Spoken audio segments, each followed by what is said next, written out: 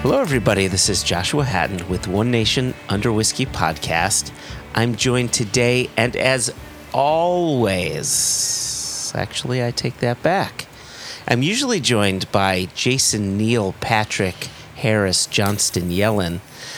But today, in an unusual series of events, but a much welcome series of events, I am honored to be with the one and only Jessica Rabbit Lomas. Oh, thanks so much for revealing to the listeners my secret middle name. Now they all know. They can set I up assume bank that's your accounts. middle name.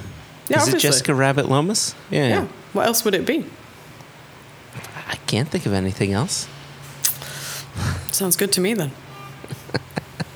So Jason is currently out in the wilderness. Our listeners may remember from last year when he went out with his whiskey group from the Palouse up in Idaho, Washington, and they went to the Frank Church Bitterroot and spent about a week and a half without any electronics, no Apple Watch, no iPhone, no computer, no nothing, clearing trails, not with chainsaws, not with anything mechanized, but with axes and saws. Like, I feel as if when Jason was asked to the meeting to potentially join this group, and they asked, who will join us? I pictured Jason chiming in saying, "You've got my axe." It was like a fellowship of the clearing of the trails, if you will. Is that when he still had his big mega beard? It is entirely possible that's precisely how that went down. I think he did have his mega beard. So it Very had to have fitting. been it. I would have thought it would have been the complete lack of any modern technology, definitely no phones, no social medias, none of that. He'd have been like, this sounds like my kind of way to spend some time. Sign me up. Does it upset you as much as it upsets me that he just is nowhere to be found when it comes to the social media world? I enjoy that people in our Yeah. Facebook group persistently attempt to tag him in things and bait him out of his 1900s home where they don't have internet. I think it's fun. I think it's exciting that it makes me still feel like a young person being like, hey, did you see this? And then I stop myself and I'm like, no, of course you didn't see this thing on the internet, on the old Twitters, or this thing on the Instas. And he just looks at me and he says, why are you asking me continually? Yeah. Like, well, Yeah. maybe this week was the week you're like, hey, I really need to get involved in this hashtag Instagram. Because he didn't delete any of his accounts. Like, Nice. they He's all still exist. there. Does that upset He's you more still there. that they're still there? They're not gone. They're there, but he just chooses not to look at them. Right? It's kind of like going somewhere and you're at a museum and that painting's behind the thing. You're like, oh, but it's just there. I could just touch it, right? It's just like he's just there, and you can tag him, but he's not there. You can't actually connect with him. I think that brings him great delight. I think he's probably thrilled. And he'll be laughing. Totally thrilled. I can't do a convincing Jason laugh, but he'll be laughing that we're even having this conversation like, oh, you guys. So listen, Jason aside, look, he failed us this week, and I'm perfectly fine with that because I've got you. But you've recently come back from a trip yourself. Now, granted, you were on the Instagrams, you were on the Facebooks, but you All were over it, out man. in your what I assume to be your favorite country in the world, Sweden. Am I correct in saying that? They definitely potentially have the bid, but I'm willing to be invited to other places to assess whether or not I need to make that my favourite country. It's not a fixed status. And I don't know if he's listening to this podcast. I'll make him listen. But yeah, I was at our friend Anders' summer house, which is on the west coast of Sweden. It's a bit of connected islands that's called Orust. And it was delightful. It was super sunny, there was lots of whiskey, lots of nice friends, lots of swimming in the sea. Like all the things that don't exist in Scotland Well, they do, but with like a little tiny asterisk that come with like, you will get hypothermia if you do these things. But yeah, it's been the end of a series of long trips. I've kind of come back to my flat and I'm like, oh, yeah, this is my house. Ugh. Because we were in Campbelltown and then we went to Isla, obviously, for the Fashill. Oh, for the Fage. And then we were home for kind of a weekish and then we set off again to Sweden. So it's been a bit of a whirlwind. It's nice. Now I'm like... Do you like coming back to your bed? Is that a thing? Because you travel quite a bit, yeah. I love my bed, but I'm really bad at... the worst bit for me of any trip is when you come home and you have to put stuff away and you're like flinging stuff in cupboards just like, I just don't want to look at this anymore. Get rid of it. Which I'll leave my suitcases lying around for maximum amount of time because I just can't bring myself to put them away. And then I'll just sort of shove them in a cupboard, pretend it's... And then it always bites me in the ass because when I come to pack again, I'm like, where's my blah, blah? And if I was sensible, I can hear my mum being like, just put it away. Just put it away. Yep. Sorry, Mum, I'm a grown-up and I still doing the washing and like putting away the things you've bought. It's the absolute... Every time I come home from Isla, I despair. I wish there was like a button. Why do we not have the technology for that? Click a button, everything is in its rightful place. Almost like a Star Trek transporter, but for the belongings within your suitcase. Yeah. Like an unpack button that it all just... The washing is done and folded. All the toiletries are back in the cupboards. You know, like that kind of stuff. It's difficult. This is also the world's worst first world problem. Like, it's really difficult doing the washing. I'm sorry. I'm very grateful for having the ability to travel and visit my friends all over the place. I don't begrudge it at all. Yeah, I think the kids would say, check your privilege. Yeah, the kids are probably right, to be fair. You know, like... Because unlike Jason, I've just spent 2 days complaining on Instagram about my suitcases not coming home with me. Which, again, is a terrible first world problem to be like, I went on a trip abroad in my suitcase. Yeah. And like, I think I've used up... If each person has an allocation of social medias, I've used Jason's allocation just to whine like a whiny little girl. But don't worry, if anybody is looking at my Instagrams, service is back to normal. It's my usual irreverent nonsense with interspace with pictures of whiskey. Good. No more suitcase chat. It's good. Although I was, doing some heavy repping for Apple yesterday, making people buy AirTags. Other trackable things are available.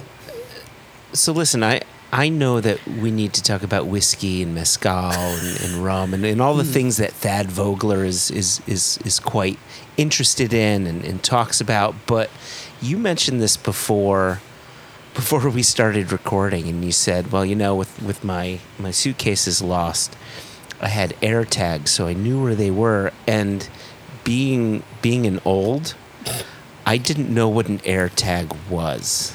But you have all the Apple devices, so it's really kind of inexcusable. Like every Apple device, but I didn't know not an Apple. AirTag, man. What's an AirTag? So they're like these little discs, and I only really use them in my luggage. But I guess if you lose your keys, you could put them on your keys, or like it's like a device finder. So for the Apple users listening, on the little app that's the Find My, that's how you find your things. And it doesn't quite track in live time, and it depends on somebody with an Apple device walking past it, which you can imagine in an airport there's tons of people doing that, so that's how you can see where it is. But it was so helpful because without being able to point at my phone and be like, it's here, it would have just been a sort of shrug of like, maybe your suitcase is here, maybe it's not. Because unsurprisingly, they're not that keen to let you just start rummaging through your baggage hole of any suitcase that takes your fancy. But is there any part of you that feels that's a bit big brothery? Like you can't be the only one who knows the global positioning of one's bag, one's thing, one's whatever.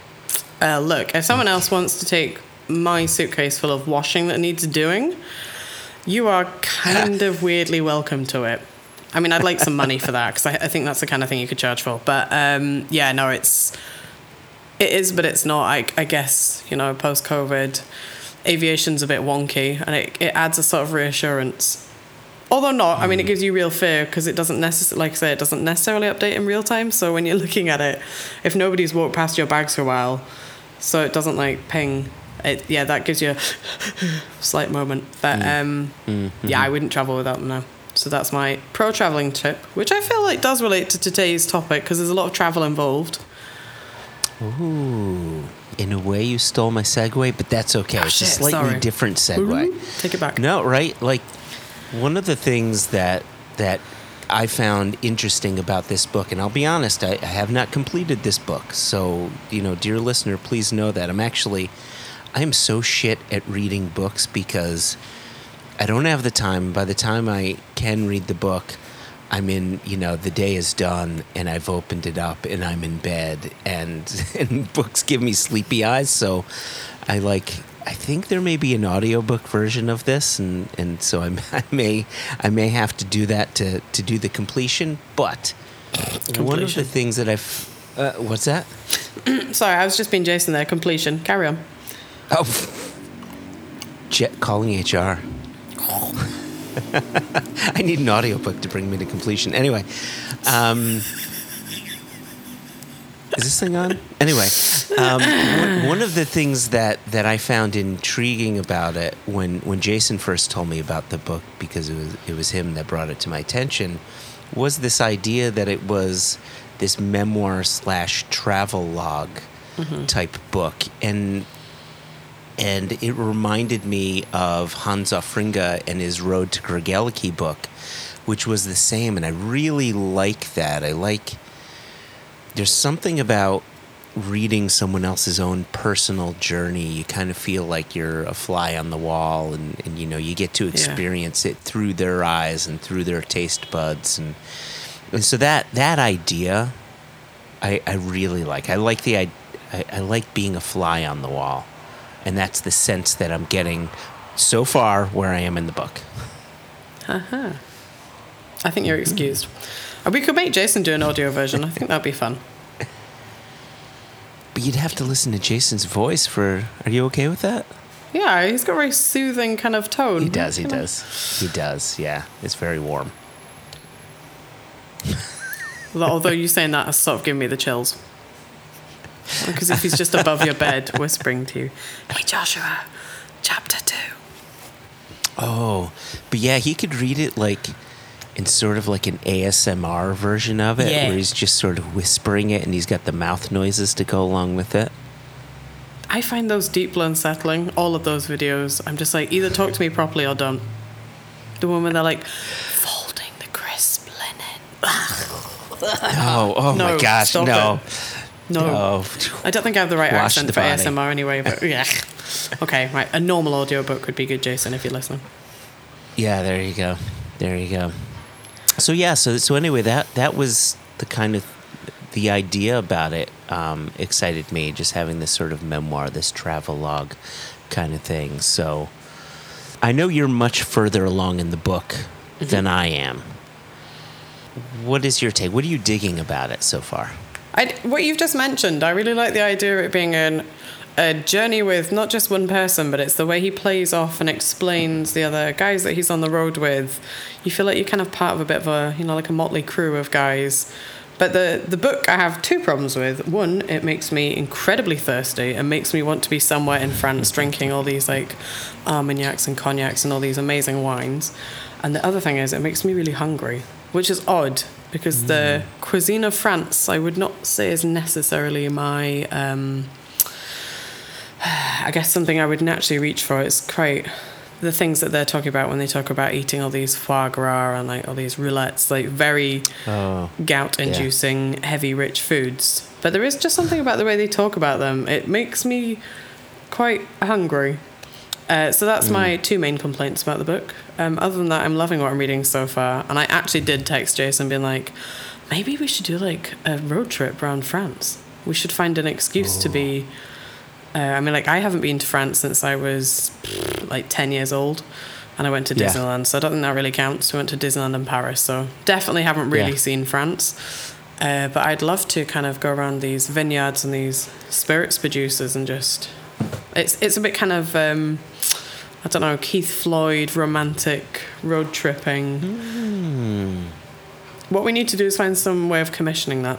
Make people pay for us to go around these places. You know, that has me thinking of The Trip. Yeah. With, right? It's funny, Haida and I were absolutely addicted to the movies. We never got the TV show here, but you can get it.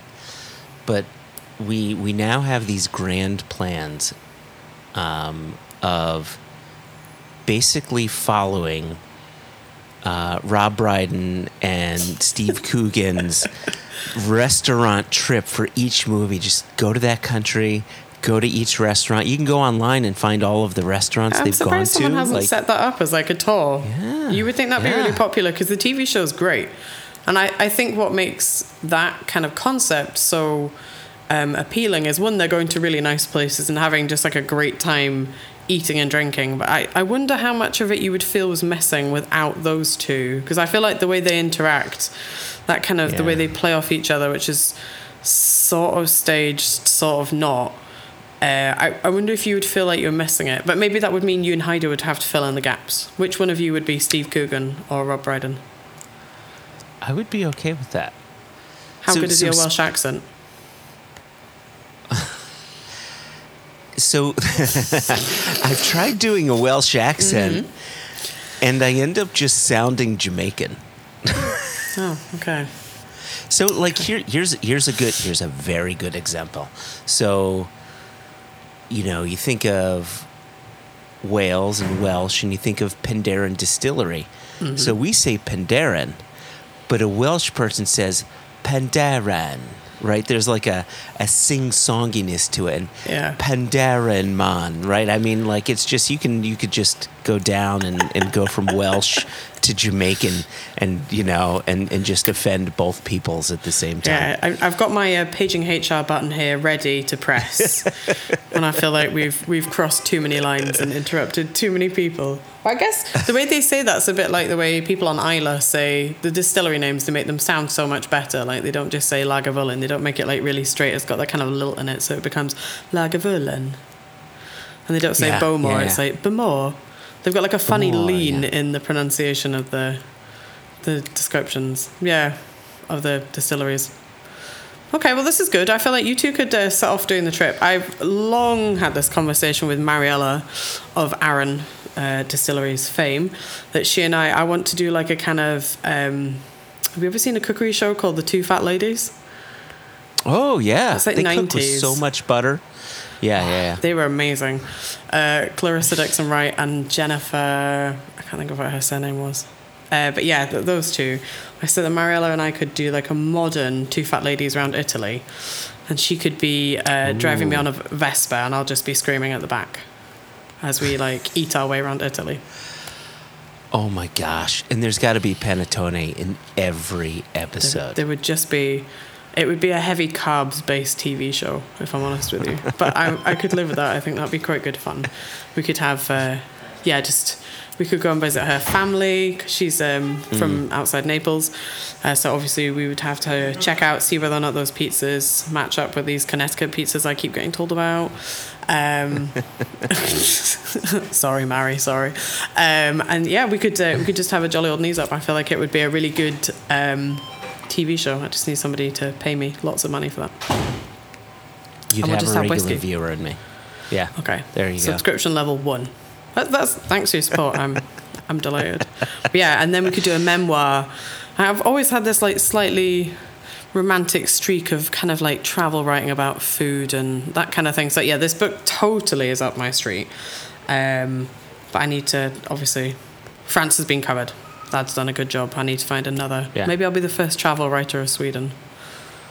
I'll write it really quick before you and Jason come and invade the country. So listen, before we go on, because I know we will go on, I wanted to hand this over to Jason and to Thad Vogler to hear about their conversation. Jason traveled all the way over to the left coast, as we like to say, to meet with Thad, and yeah, let's hand it over to them, hear what they have to say. I've got a few things I want to say afterwards, and I'll see you on the other side. Sounds good. Do it.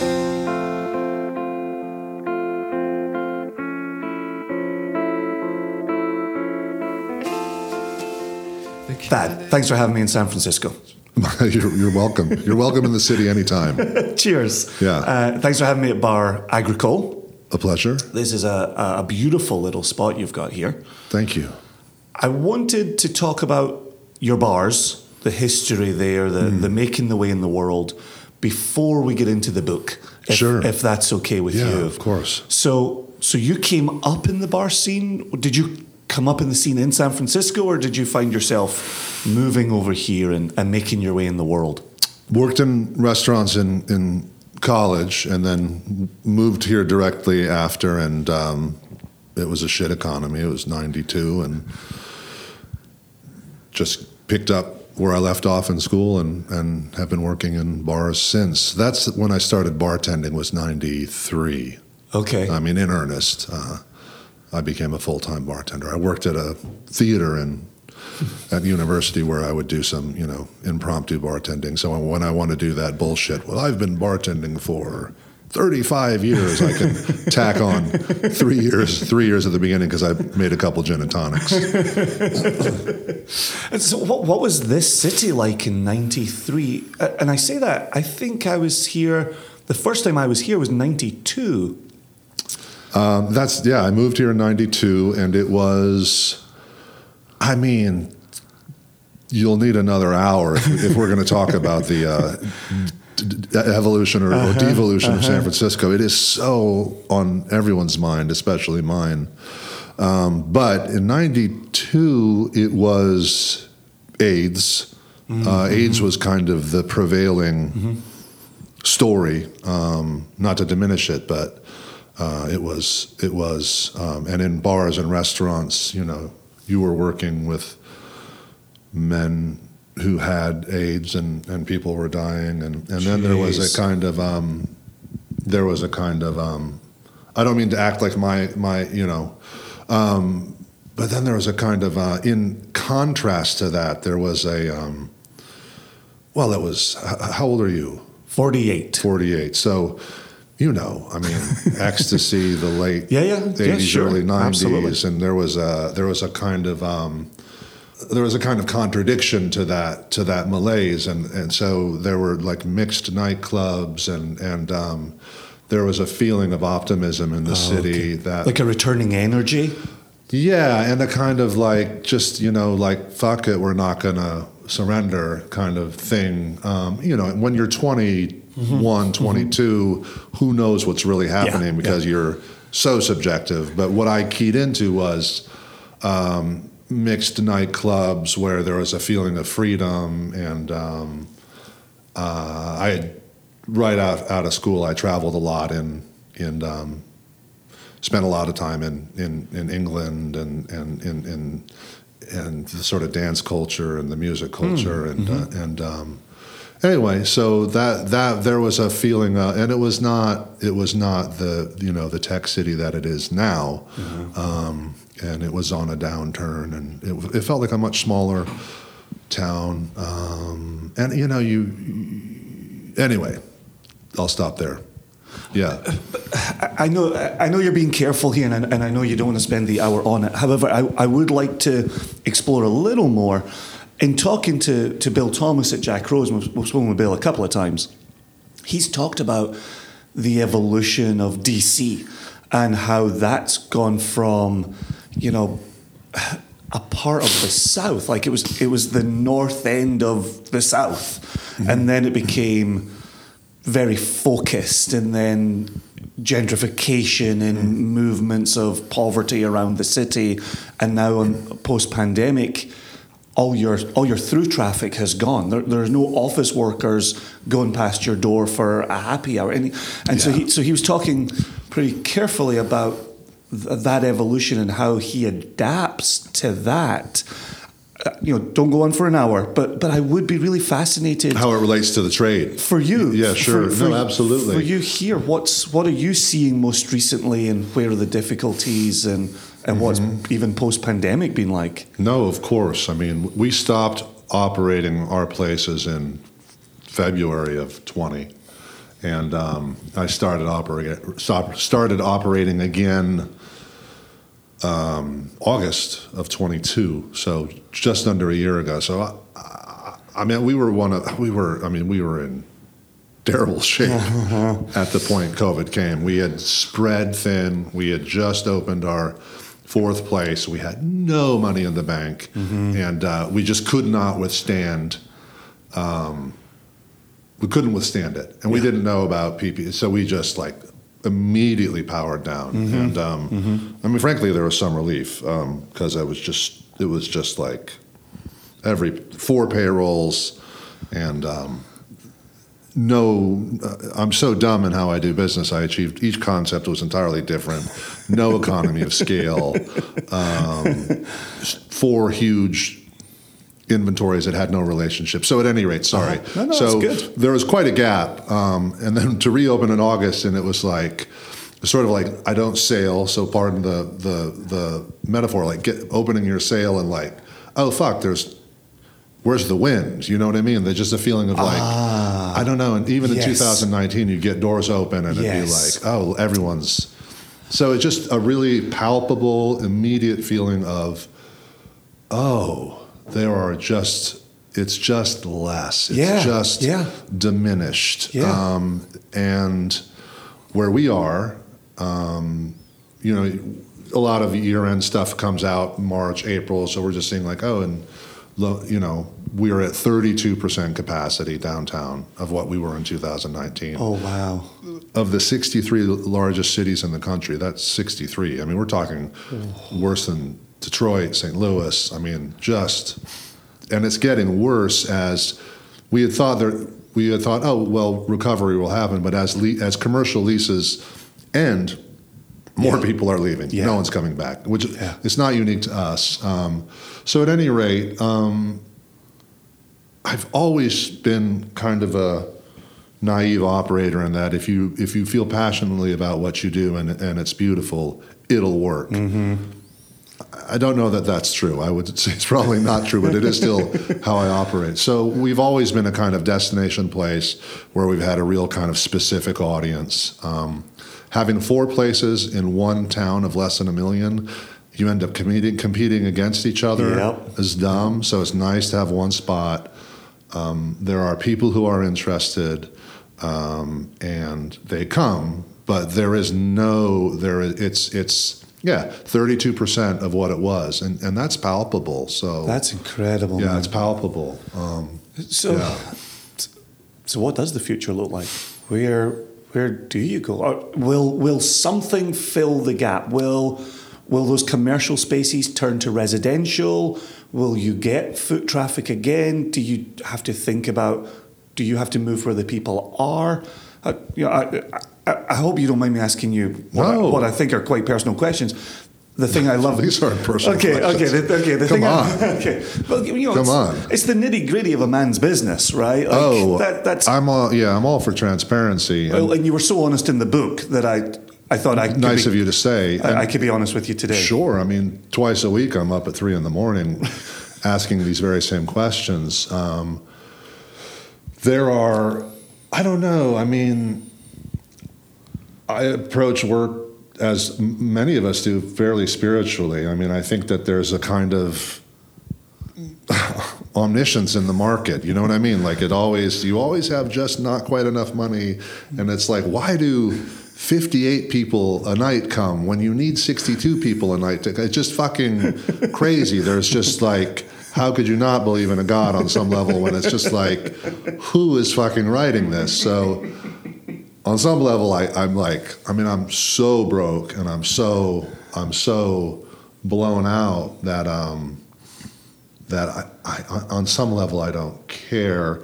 But that said, we are now the only legal shipper via UPS of spirits in California. Okay. And that took about 18 months. Everyone's shipping spirits illegally, by the way, as you probably know. Everyone. And I've heard rumor. Yeah, I mean, that just like everyone's saying, oh, no, it's wine. And we're shipping FedEx. And indeed, we tried that. And It's not on. So like, okay, we are going to be, we're going to be a merchant bottler. We're a retailer, not a wholesaler. So it's a little complicated. So it's all collaborative. So I need a producer and I need a wholesaler, and then I put my label on it. But it's like, it's like a Cat and Heads or anything like that. Yeah. So a merchant bottler. So we're building a label, and everyone is trying to get their own label going right now. It turns out that's the other thing. As you do this for a while, and you realize any idea you have, everyone has. Like I remember the first place I opened, it's like tons of reclaimed wood. It's beautiful.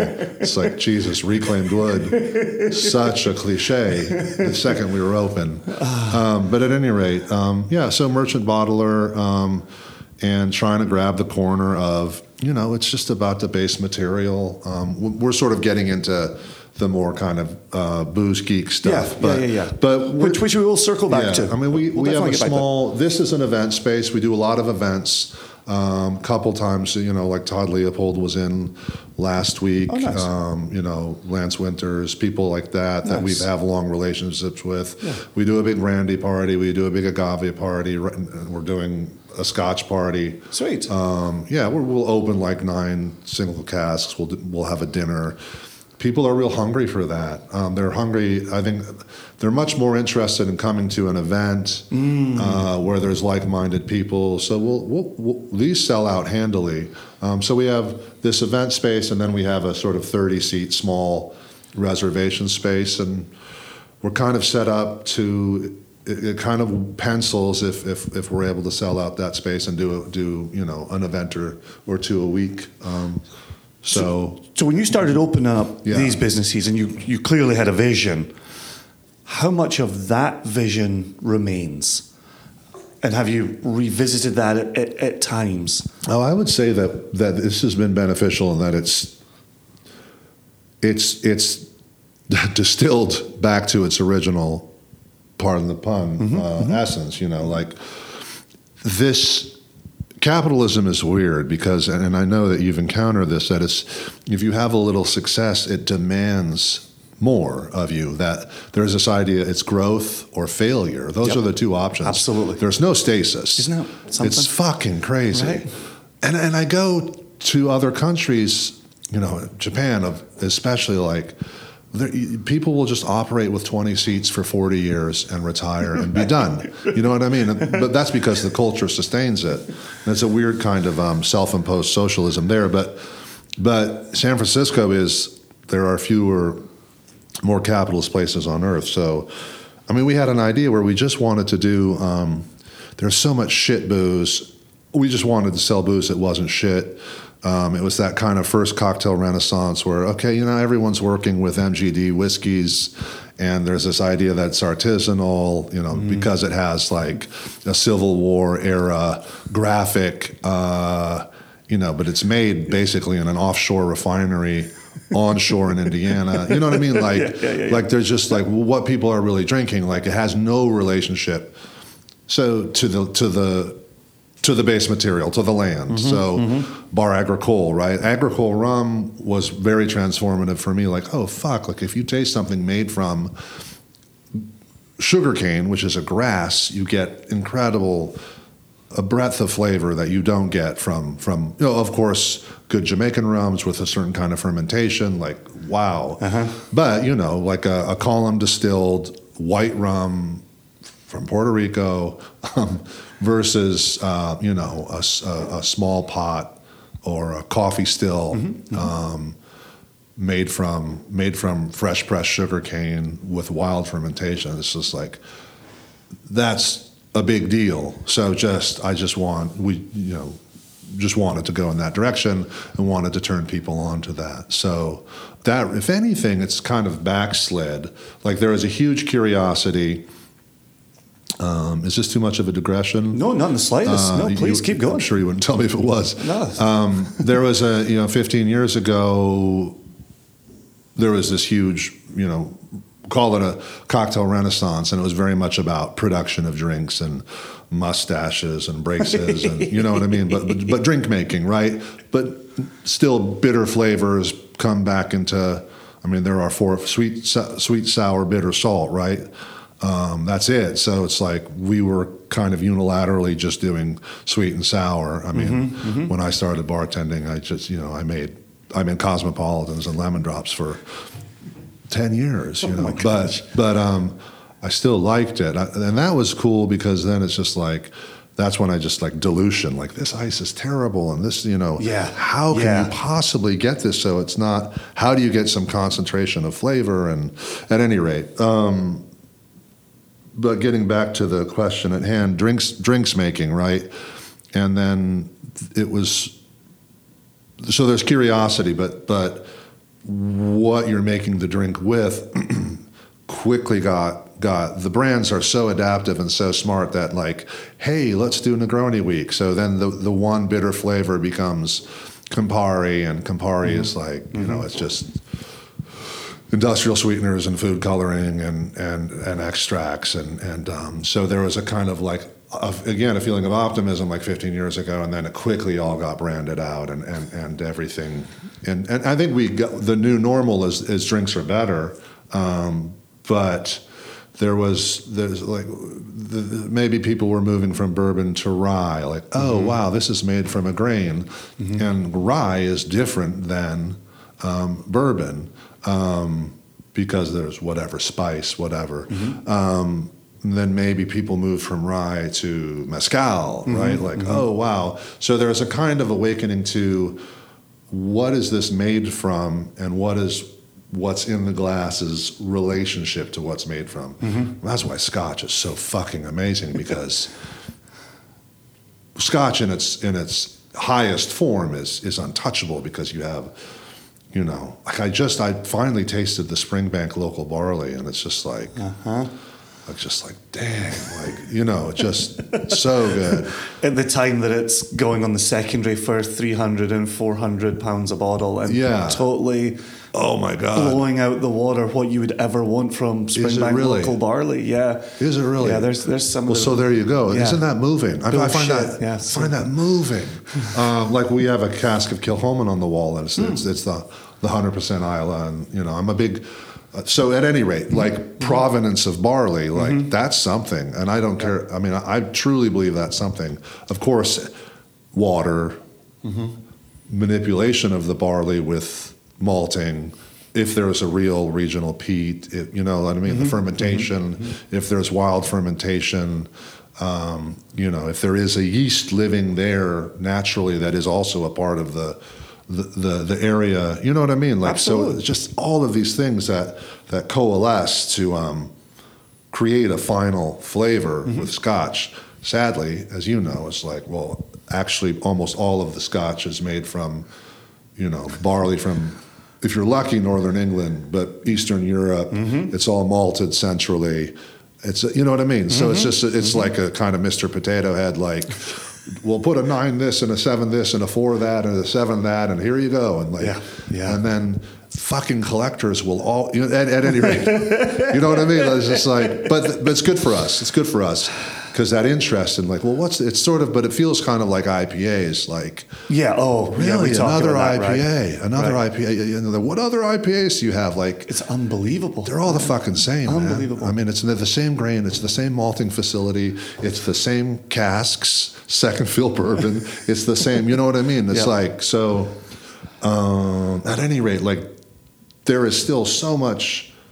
All of this was to say there was this explosion of curiosity, largely about recipes, bitter flavors. There was like, ooh, now people are into agave, where you taste, this amazing base ingredient,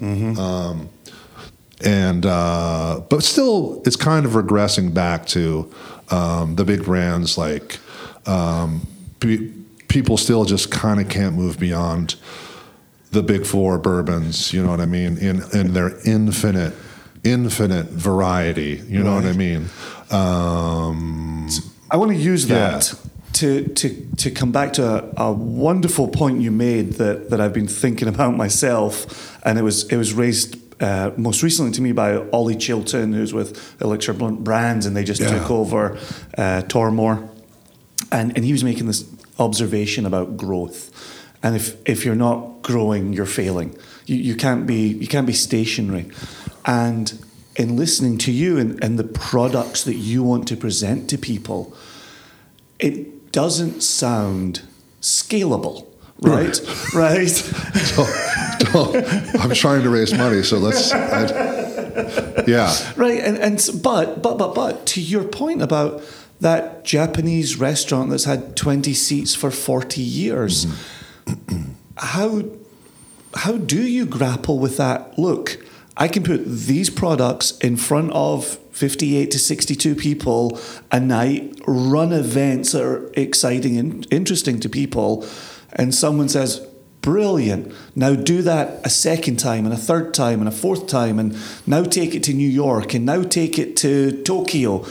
Like, how do you balance that? Yeah. This is a small, bespoke product that lives in that realm, and you don't fall back into that trap of here come the big brands who turned this into industrial production 20, 30, 40 years ago and are killing it. Where do you find your spot in all of that? No, it's a that's the question, right? I mean, a diversity of product, right? So it's I mean, merchant bottling is old, you know. Yeah. So obviously, you know. So I'm a huge fan of Cadden Heads, and I love the reality that Hennessy and Johnny Walker and all of these brands are merchant bottlers, right? So even the brand always comes first. The brand always, and we know the brand is basically like an app. It's this parasitic thing that can attach to any production. So and I remember like, what do you like?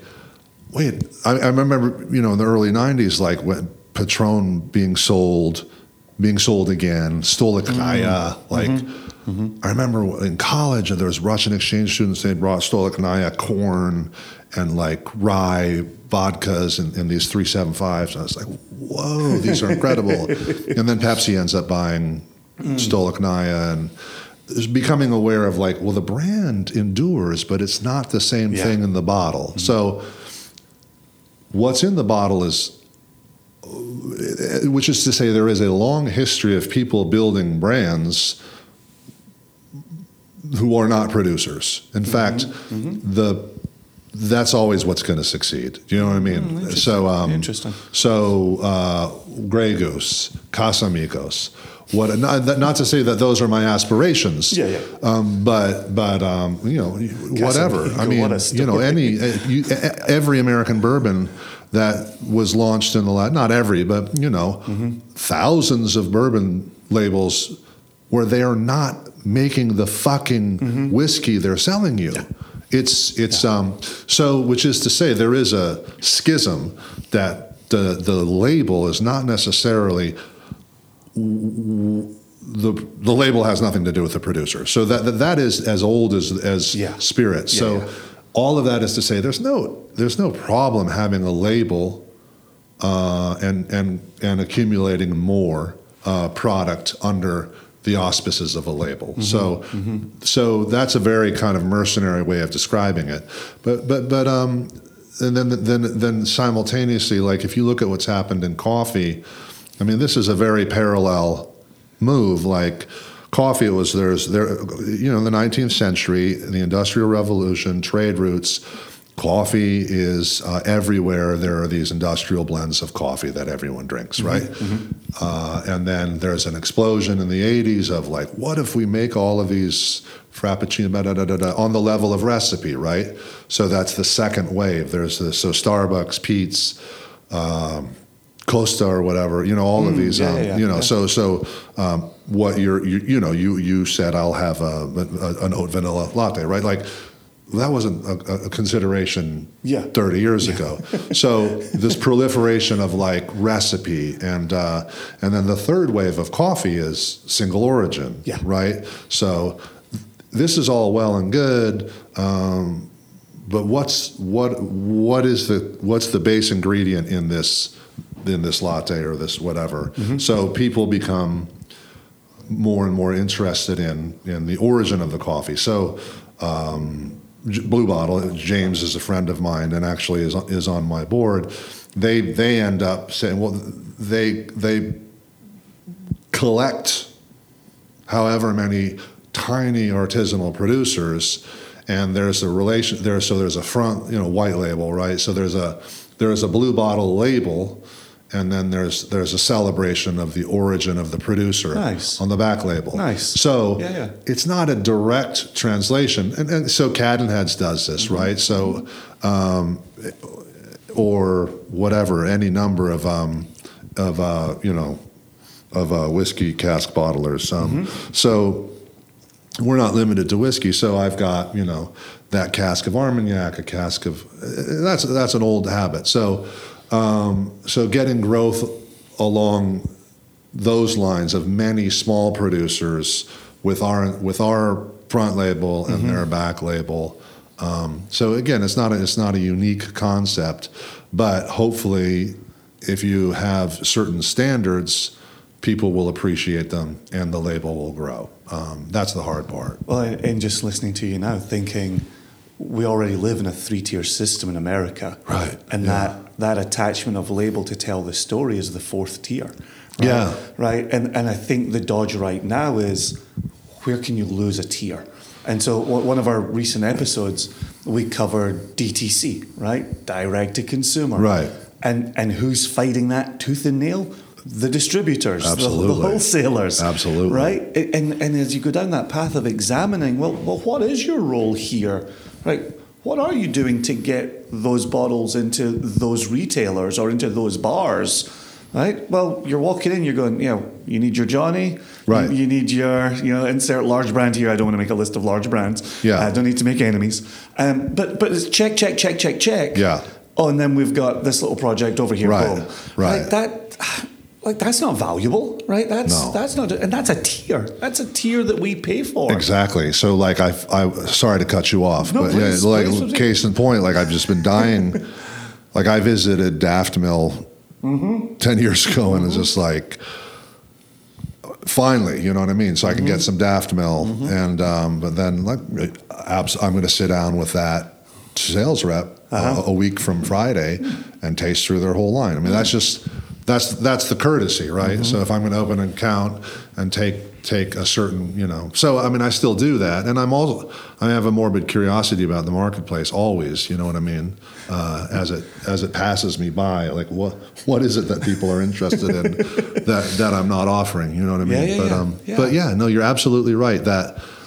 Well, and that's and so you say, like, well, how are you going to do it selling? It's just, what's fucking Diageo? I mean, it's well, we've got our tequila, we've got our bourbon, we've got our, and then now Diageo with a Dickel, and they take the three chamber rye and they start to blend it. I mean, that moment is like wow, you know what I mean? It's like when the Velociraptor opens the door in Jurassic Park. Really? It's like okay, they always get it. Oh, exactly. They always get it. Exactly. They always get it. So exactly. I mean, if I can grab a street corner where it's like, look, single origin booze. Booze is an agricultural product, like wine, like food. If you're interested in that, like if you like to go to Kyoto or Copenhagen, or you know what I mean? Absolutely. Like you like salvage denim, you like to drink fermented teas, you know what I mean? Like then this is the booze for you. Yeah. You look around. Yeah. I mean, it's like earth tones and blonde wood, and you know what I mean? It's it's a very specific demographic. So like that's what I'm interested in. You know what I mean? Like this is a Danish sweater, this is Japanese jeans. This is a Scottish hat. Hey, welcome. There you go. That's like, we all know where we like to shop. So we are DTC. We have the ability as of last week to start shipping legally. So hopefully we can grab a niche, and then someone will see, and then you'll get an injection of capital. Brilliant. Maybe even be acquired, if I were going to be perfectly honest. Because that seems to be, So, like Blue Bottle Coffee, he's a classical musician. He starts roasting coffee in a countertop roaster 15 years later, he sells to Nestle for $750 million. Whoa. Right. So that's not to say that's my goal. James has his own apprehensions about that. Whatever, like, it's, again. But there is something there. Do you know what I mean? There is an appetite for that move from bourbon to rye to mezcal, now to Destilado de Agave. Like, okay, well, now that George Clooney has a mezcal label in addition to a tequila label, like, well, how do we get away from this? Like, well, fuck certification altogether, declassified, right. I mean, in Scotland, it's crazy, you know, it's crazy. I want to talk more. I want to learn more about Scotland from you. Well, yeah, I'll do my best. I want to use your wardrobe to get into your book. Sure. Because when you present in your book, you're in France and Cuba and Northern Ireland and Scotland and it's an incomplete Joshua Hatton list that I'm just making here, but my point better is than most. Right. Most people read half of France. Oh, really? Yeah. Oh. As you could always tell how far people have read. Well, who reads books anymore? I absolutely loved it, and I've recommended it on the podcast previously. Thank you. And encouraged people to run out and buy it. And some of our listeners did and wrote in and said how much they enjoyed it. So, my wife bought it as a present. I thought, a restaurateur went around the world and then wrote about it. Like, thanks, baby. Yeah. And then she, you ever read that book? Okay. And then I cracked it. Within the first paragraph, I was in love. I honestly, I'm not bullshitting you. It means the world. It just took off. So you've got the world there. You're out exploring the world and finding these spirits. The same way you're out in the world picking up a sweater and a bonnet and a pair of jeans and you're living your life. Is the world that small to you, or are you aware of taking the time to go out and explore? The latter, for sure. Okay. Yeah, the latter for sure. I mean, I think you'd agree there's something about going to places it's just, and with spirits, it's so, and it's funny because so many times I've been somewhere and I've tasted something and I've been on a hill and breathing a certain air and I buy it and I come back and it's like, it tastes like shit at home. So there's a weird, but getting a sense of the context of this is why we never buy casks while we're in the warehouse. Exactly. We always collect the samples and take them back to our offices and taste them under the same conditions as every other cask. Exactly. That's important. Yeah, exactly. But I also don't believe in blind tasting. I mean, there has to be context. Like true blind tasting, I think, I know from experience, I'll always the thing with the most added sugar or the most, at any rate, because there's a the body has its own agenda, and it's going to react favorably to certain things on an animal level that, it's tasting is just endlessly interesting. Yep, agreed. Sorry, love traveling, love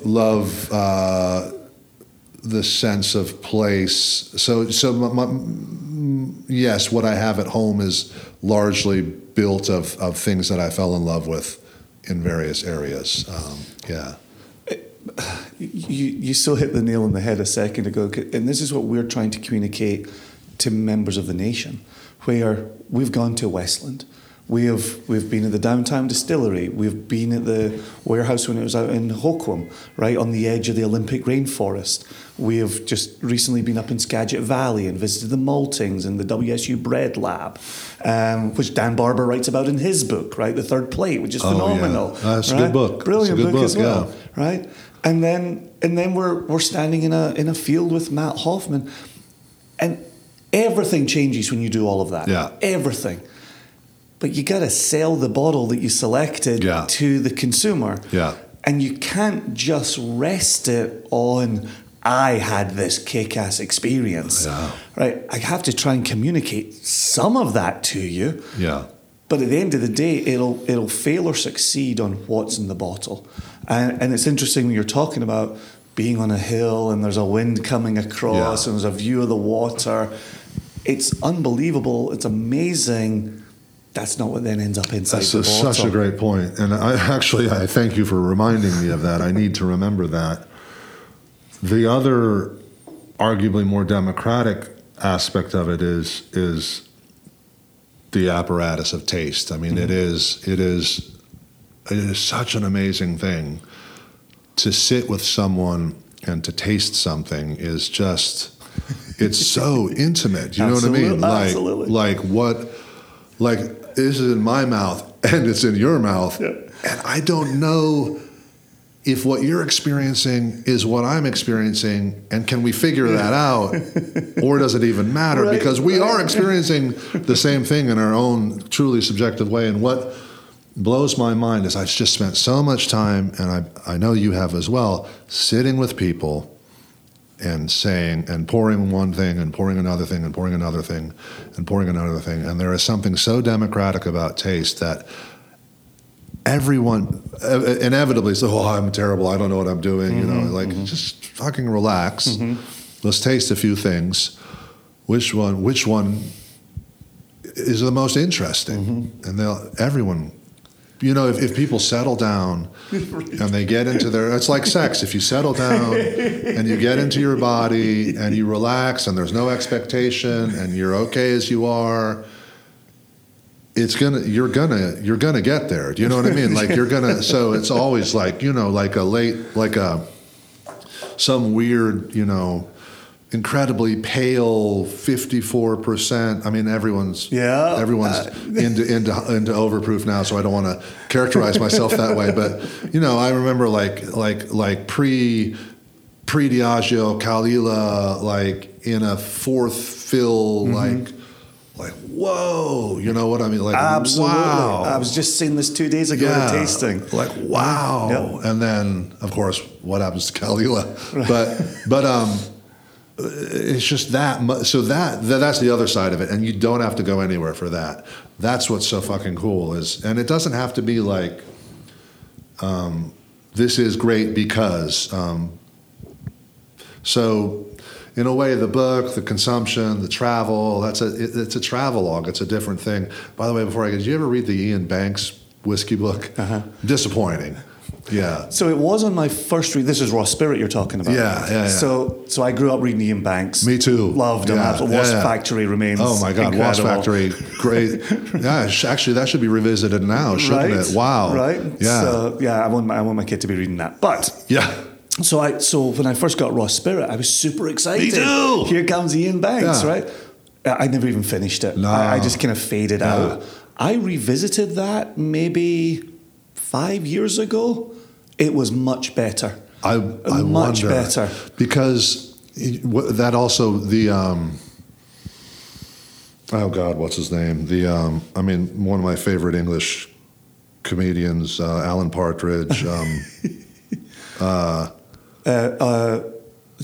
Steve Coogan? Yeah. Okay. Did you see this? The Steve Coogan. Oh, the Trip. Yeah. And then the sequel and yeah. I was like, yeah, the stuff about food is shit, but the stuff about middle age is amazing. And I got to go back to that Ian Banks book. Yes. Because he's at a certain stage of his career. Yes. I believe he has kids, and you know what I mean. Like, well, now what? And I think he's just getting a big check for that book, probably. Well, but he died like how long ago has Ian Banks died from cancer? Like 10 years now, 15 years. Is that right? And his partner married him like on his deathbed.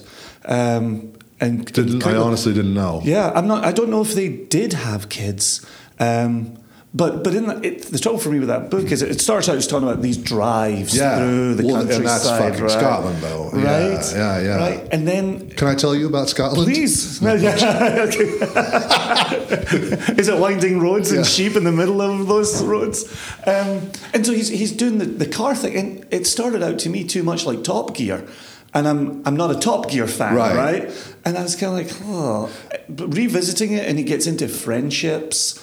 And he gets into, again, people, right? Yeah. Take the cars out and put people in. And he talks about, busting his mate's balls, over a whiskey. Yeah. I definitely revisit it. I think it's worth your time. I'm excited to hear that. By the way, I mean, Scottish writers in my early you ask about, the early 90s, like, Yeah, right. Ian Banks, Irvin Welsh. Right. I just like, wow. Yeah, when Trainspotting came out, it was revolutionary. Yeah. Do you make a reference to Begbie in your book?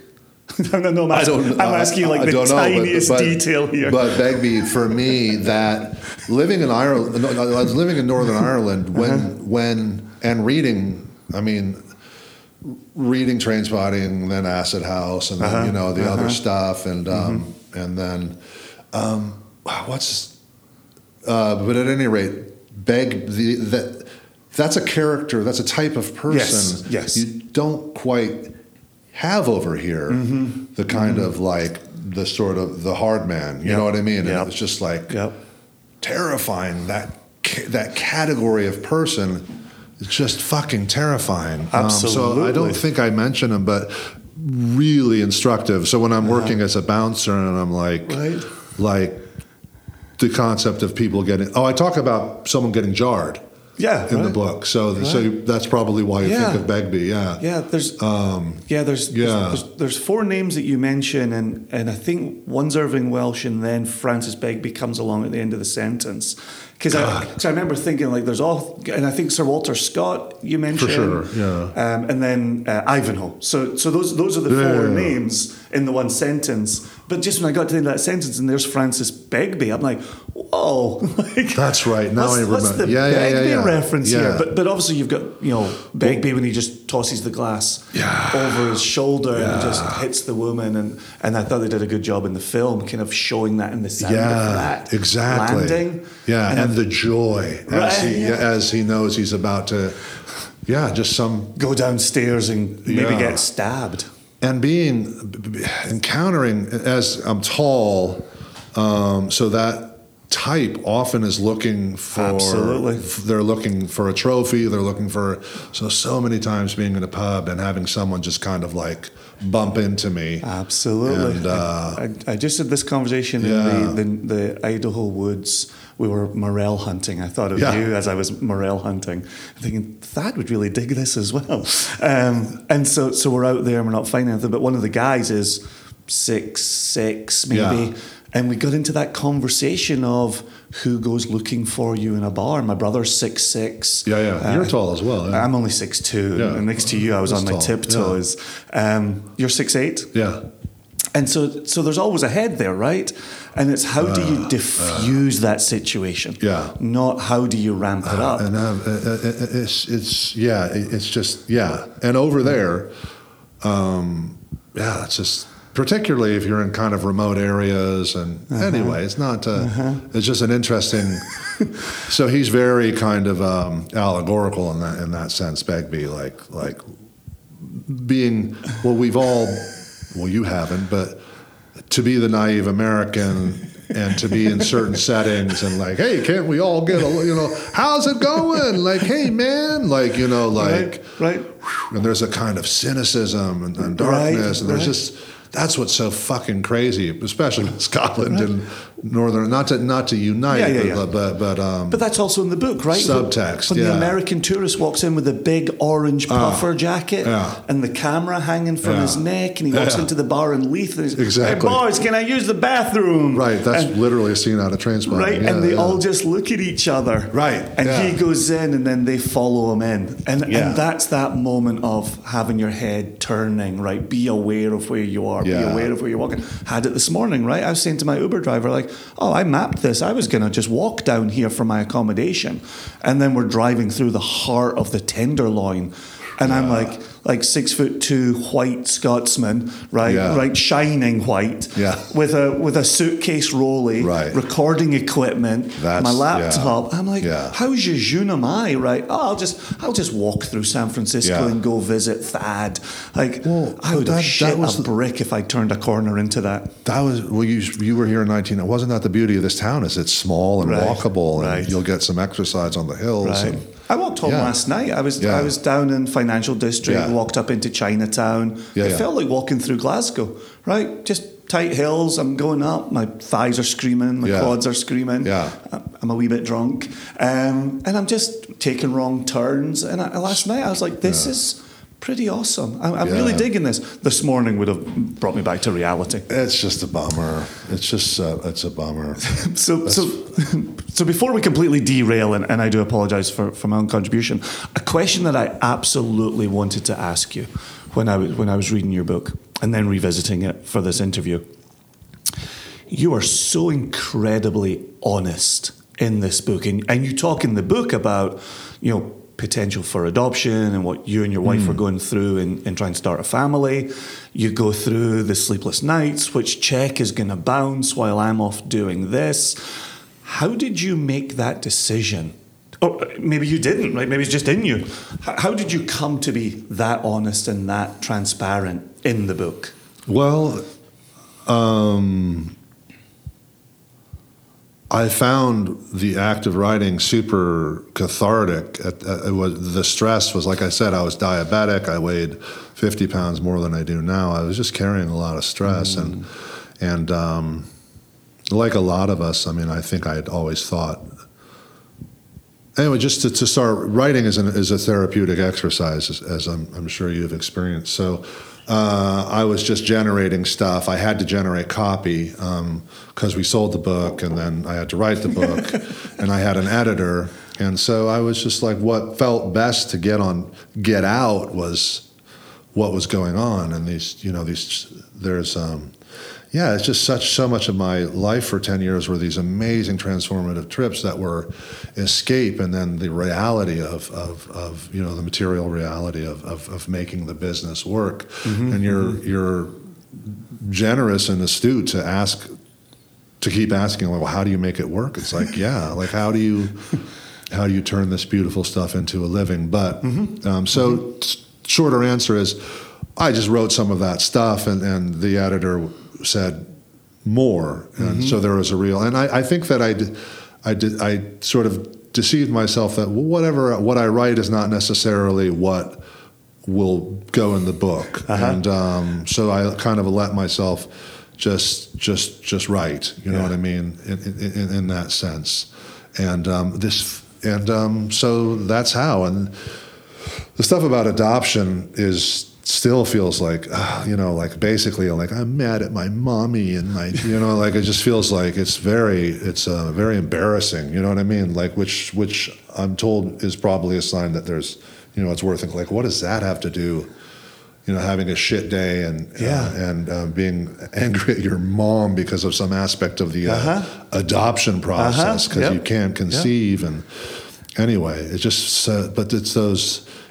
I believe that when you taste something beautiful or you're in a beautiful place, there are no transformative high points of life without the fucking squalid mediocrity of life. You know what I mean? There's not one without the other, and that's the beauty of the human condition. I don't want to say that this was like, I'm going to set out to capture this, or even to be so arrogant as to say that I have. Sure. But it's just like the transformative, beautiful moments, and the both are.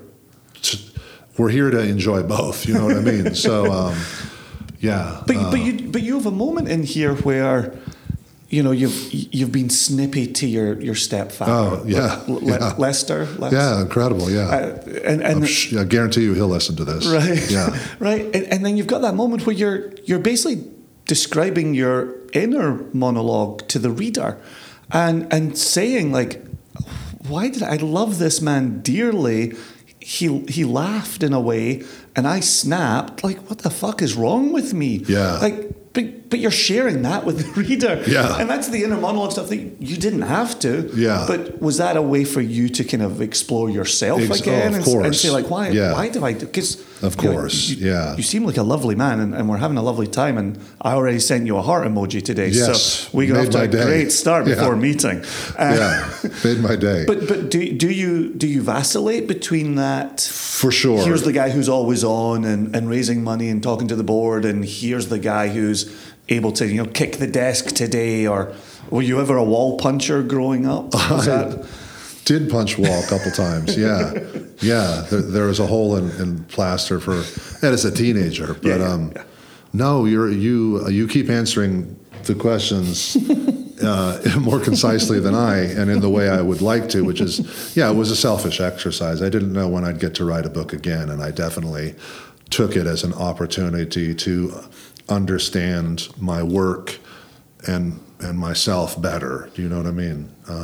So yeah, absolutely. But for me, that's why it works, right? Thank you. Like I'm saying, when I look at this and it's restaurateur travels the world talking about his adventures, it would be easy to go down the path of only the good shit, right? The Facebook life, the Instagram life, right? I'm no longer on social media. When I was, oh, good for you. I would try to post the other stuff, right? Especially on Facebook. Here's something shitty my kid did today, or here was my shitty response to something shitty my kid did today, right?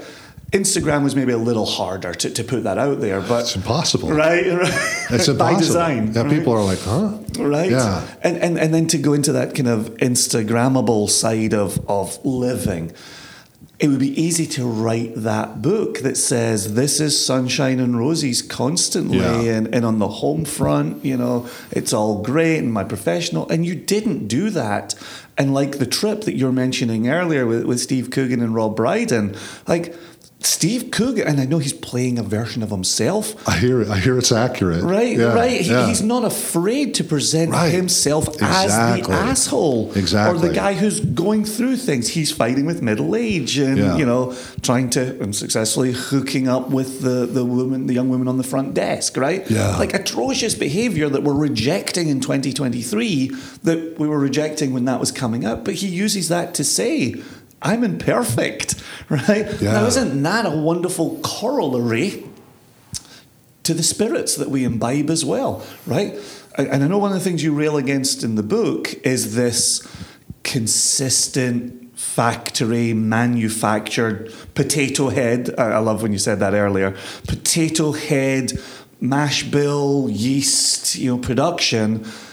But isn't it sometimes wonderful to get access to the imperfect? Like the Craigellachie that's meaty, maybe too meaty. A Ben Nevis in a sherry cask that's maybe gone a bit farty or a bit matchsticky, right? Right. Like, I love those moments. It doesn't have to be clean and crisp and precise all the time. Like, go and explore it a little bit. And do you ever consider that on your? Absolutely, absolutely. Like, what the fuck is going on with this one? Or like, all the examples you give. Right. Imperfections are. That's not even the right word, but that's, you learn so much from like, what is that? And if you can taste with someone that can explain to you the aspect of production, and so much of it is in, if you're tasting through scores of casks, it's like, especially in Scotland when you've got like all your first, second, third fill, different woods and different sizes, and it's like, it's just like, oh man, it's endless. Yeah, no, absolutely. And what's so interesting is like, we saw in natural wine, everyone got interested in that exact thing. I have so many friends in the wine trade who hate natural wine because they're just, there are all of these perfect wines with great typicity that, and now all anyone wants to drink is like, volatile acidity and accidental carbonation, and you know what I mean? Like, and that's why, because it's like, it brings you into how was it made and why was it made and where was it made? And it's like, oh, so those, what we might call flaws, they're so instructive, and they pull you into the whole, history of the wine from when it was in the earth to when it was in your glass. So I think tasting through the evolution of the product, mistakes or unusual aspects are really what can be so instructive. So absolutely, you say it perfectly. But I'm sort of waiting for people in spirits to have the same, like, don't you want to taste? And I think, don't you want to taste something unusual? You know what I mean? Like, but not quite yet. And a big part of it is that sort of the illusion of cask bottlings that's happening with now every bourbon producer has their own single cask program, and and it's just sort of like that IPA-ification of it. You know what I mean? So it's hard to find people like. Is it smooth? No. You know what I mean? You're right. It's spiky. It's wonderful. Give it a try. Go and explore some other aspect of that. I keep waiting for that curiosity to proliferate as it has in wine, or even sours. There's a moment in beer. Fermentation, that was very, very fashionable. But it very quickly gets subsumed back into this kind of like, in the United States, just this cleanliness and this uniformity, and so consistency, replicability, you bring Mark Watt into the book, and Mark Watt is a very, very dear friend. Oh, I was hoping you knew him. I was very dear. You say the most wonderful thing about him. You say, "I've met him before. Or about to meet him again, all the jokes are going to be the same. And I don't care. That's part of the charm." Mark is a regular listener of the podcast. Oh, well, hello, Mark. You're one of the greatest people I've ever met in this business. Yeah. He's masterful, absolutely masterful. He's a wonderful fellow, but I just thought you captured him so well. And I think when I was reading this, I was only just back from Campbelltown, or I was just about to go to Campbelltown. And when you get there in the book and you're about to go see Mark, it made everything personal, for me in the book. And you talk about Raymond at Bruichladdich when you saw him, and I'm not friendly with him, but anytime I'm at the distillery, there's Raymond. How you doing? What's the latest? What's the news? And he's got a line that you quoted in the book, which is, to afford all of Bruichladdich lineup when they were still kind of reopening and discovering what they were, Raymond said you'd have to be a fucking billionaire. Yeah. And that's in the book. And I thought, that's so perfectly captured as well. So what it did for me was, you were so precise in two of the people that I knew personally, that it made me feel like the rest of these people you were presenting, I fully trusted you. Like, if he got these two so accurate that I know, I bet those ones that I don't know are accurate. And it made me feel, and I hope this is the right word, but it made me feel so safe in your book. Again, not the restaurateur going around the world waxing lyrical, right? It was like, no, he's capturing people. He's understanding people. He's listening to people. And I think that is commendable. I think the way you did that was really impressive. So you should pat yourself on the back for that. Thank you. That, it means the world to me, because Mark, and I don't know that he would ever understand. And talking about that, like, just being the dumb American, and he has to just do this for a living, and just over and over and over and over again. And it's amazing, but so instructive to taste in that warehouse with him a couple of times, like, incredible. There was one more question that I wanted to ask you, or at least that I wanted to make sure I covered before I get out of here. And now I've been thinking about Mark Watt. Mark Watt was one of our original episodes. We're in our 7th season of this podcast, and he was like episode 2 or 3. I always forget the exact number. While he was still with Cadenheads. And we've had people industry people tell us, they will go to that episode with a new hire, and they'll say, listen to this interview. Listen to Mark Watt there. You will know 80-90% of everything we need you to know if you listen to Mark Watt there. I'm not kidding.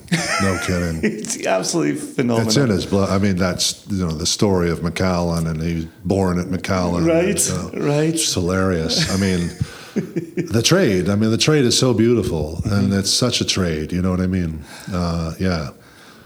Scotch, that's the mercantilism of Scotch is so, it's its own aesthetic, like moving this shit around in different containers, and it's so amazing. It's just endless, and I just feel like, God, if people, it's so interesting, and you're interested in this, and you're interested in that, if you could just get a little more interested, it would blow your mind. You know what I mean?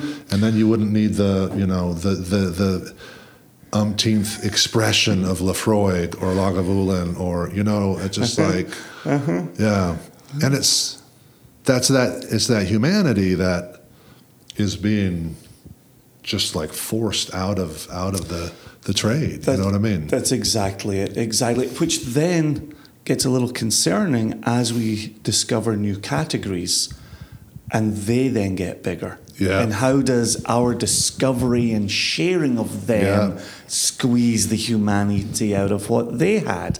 Yeah. Like in some instances, in so many places you've gone, if we can help people help themselves out of poverty, right? What a brilliant thing, right? But oh shit, now we've got you mass producing something that was incredibly delicate. But I don't think we should keep you in poverty so that we can keep having that artisanal spirit. Like that seems like a mistake in the other direction, and we're back to balance again, right? Yeah. It's not grow or die. It's what's a meaningful level of sustainability here. Yeah. And that's the thing that we need to grapple with. That's the part we need to get right.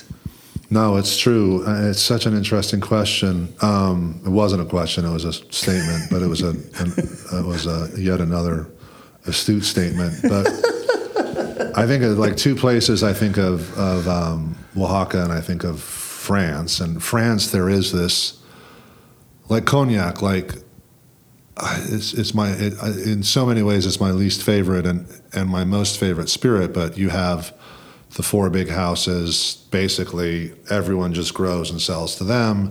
They add a shitload of caramel. They age stuff 2 years in God knows what, throw caramel in it, call it a VS and sell it, in those neighborhoods you're walking through.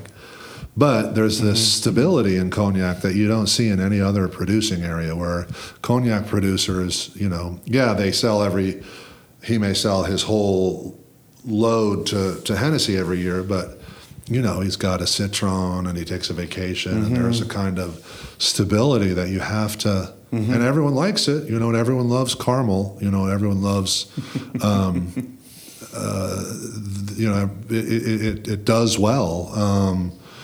So that's like 300 years in, right? So in a way, the category is destroyed.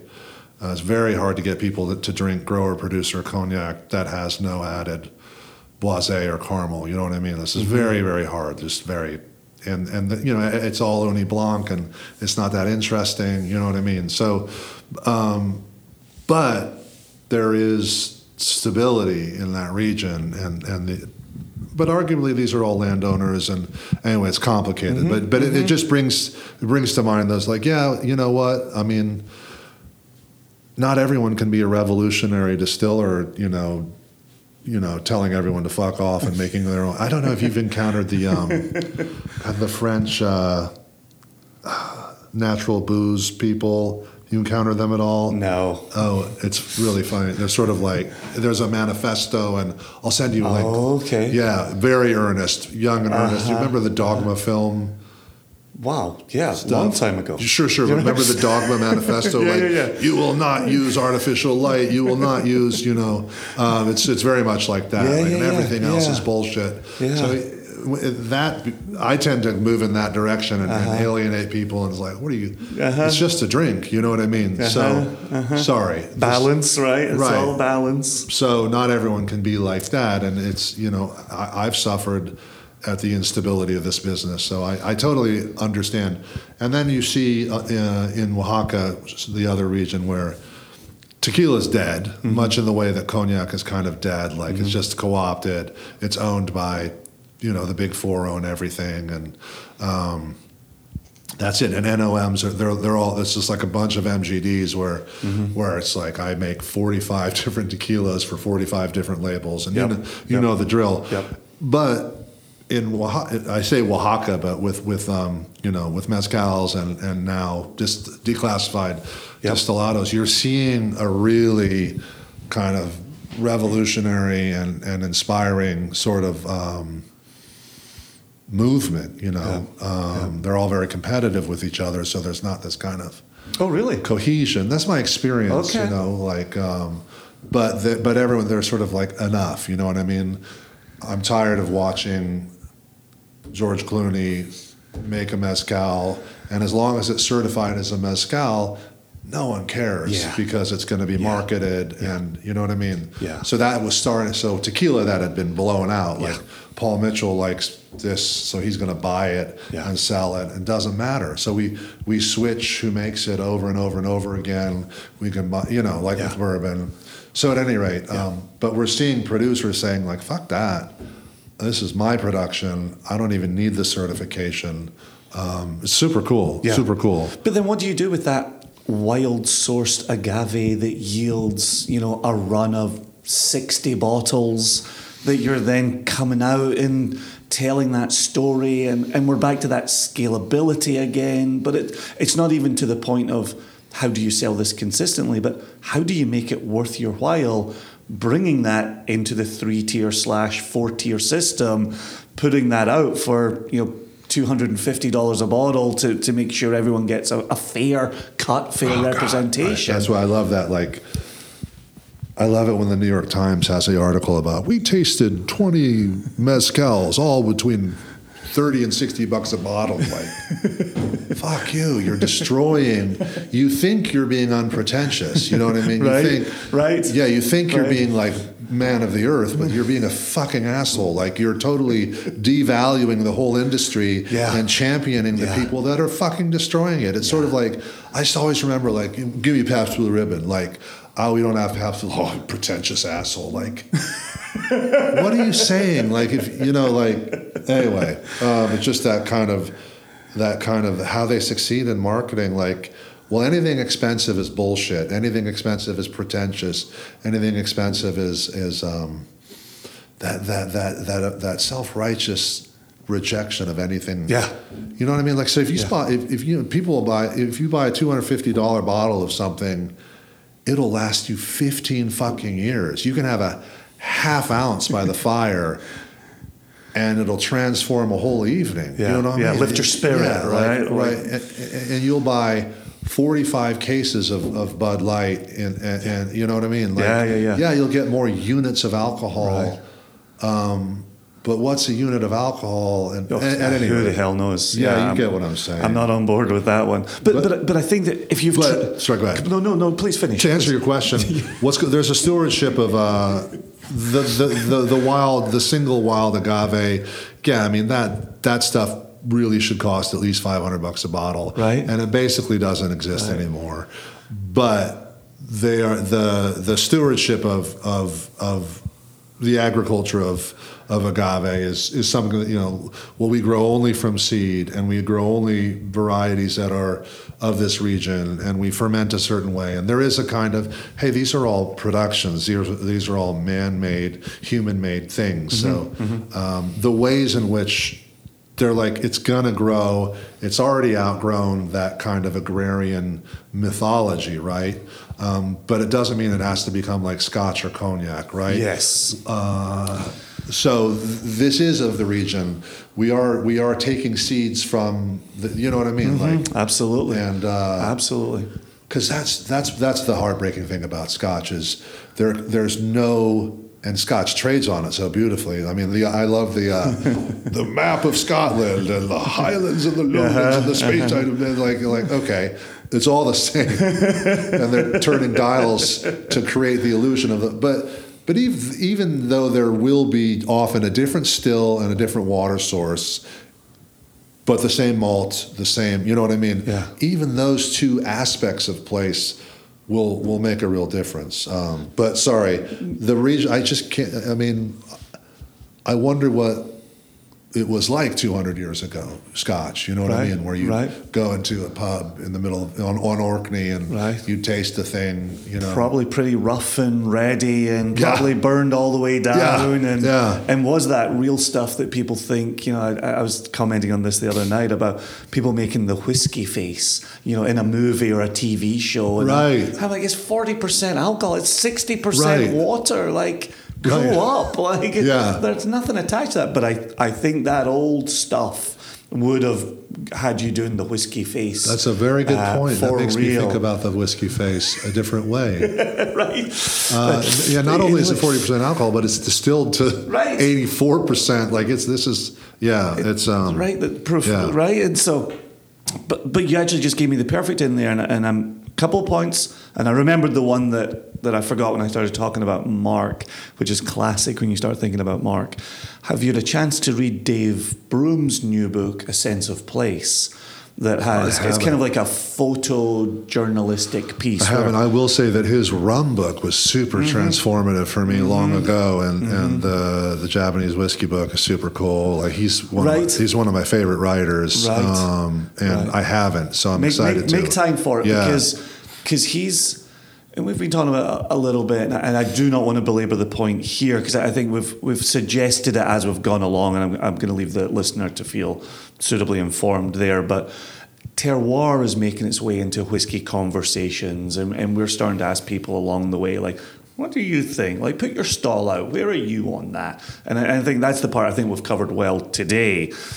But there's a way Dave Broom talks about a sense of place, that talks about people, that talks about artisans, that talks about a production technique that, while is replicable, I don't even know if I'm saying that right. I've now said it twice and I'm nervous each time. Can it be replicated, right? He goes to Ardnamurchan, right? Yeah, okay, what are you doing here? How are you doing it? I haven't been there yet. Right? Yeah. Well worth your time. Well worth it. I can't tell, like you read it, is this bullshit or is this awesome? No, I think it's the real deal. I think they're doing a lot of things right. Yeah. But then they've got the sea right there and a bay and the coast and your Lefroigs and your Lagavulins, some of your Highland Parks, not all, that are being matured outside Glasgow, right? And we're saying like, oh, you can taste the sea. Maritime. Yeah, it crossed it in a tanker and went to Glasgow and got filled into casks and hasn't really seen the sea in its life. Yeah. But there is something there. There is a salinity going on, the distillate that I still love. Diageo malting is right on the coast. Right there. And so, but, and things are changing there as well. How the contracts are being fulfilled. But interesting. Right? But to the point, there is a sense of place, right? You can see the sense of place. You can meet the people who are producing it and rolling the casks, and Ardnamurchan are storing right there. And I think you and I, again, reading the book and talking to you today, I think you and I are continually vacillating between how do we find that small producer doing something really well, and how far up the ladder are we willing to go on economies of scale? I'm still buying my Lefroigs, I'm still buying my Lagavulins, I'm still very much a part of that end. But you talk about Avenderg in the book, right? And there's a teeny tiny. I have not. Oh. I have not been there. Yeah. I have been with Francis at Daft Mill. Yeah.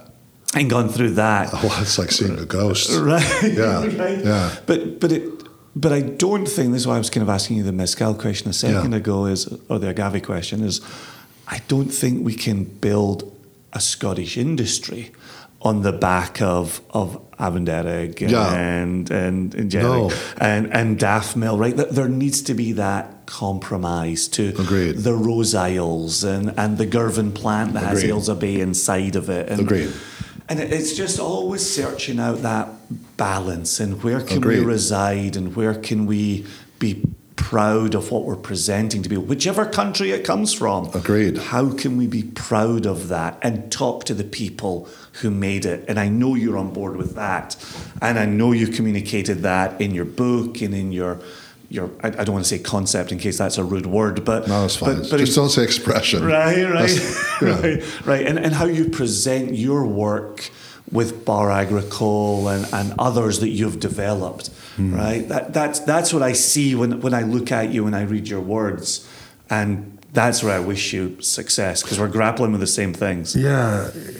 Can I respond to that? Absolutely. I know there's not a question again, but we're just having a conversation. No, because it's so accurate, and it's so, and I know we've touched on this, but wine is an accident, right? Like wine will happen no matter what, but spirits, human beings have to be involved, and they have to be by definition. It cannot happen by accident.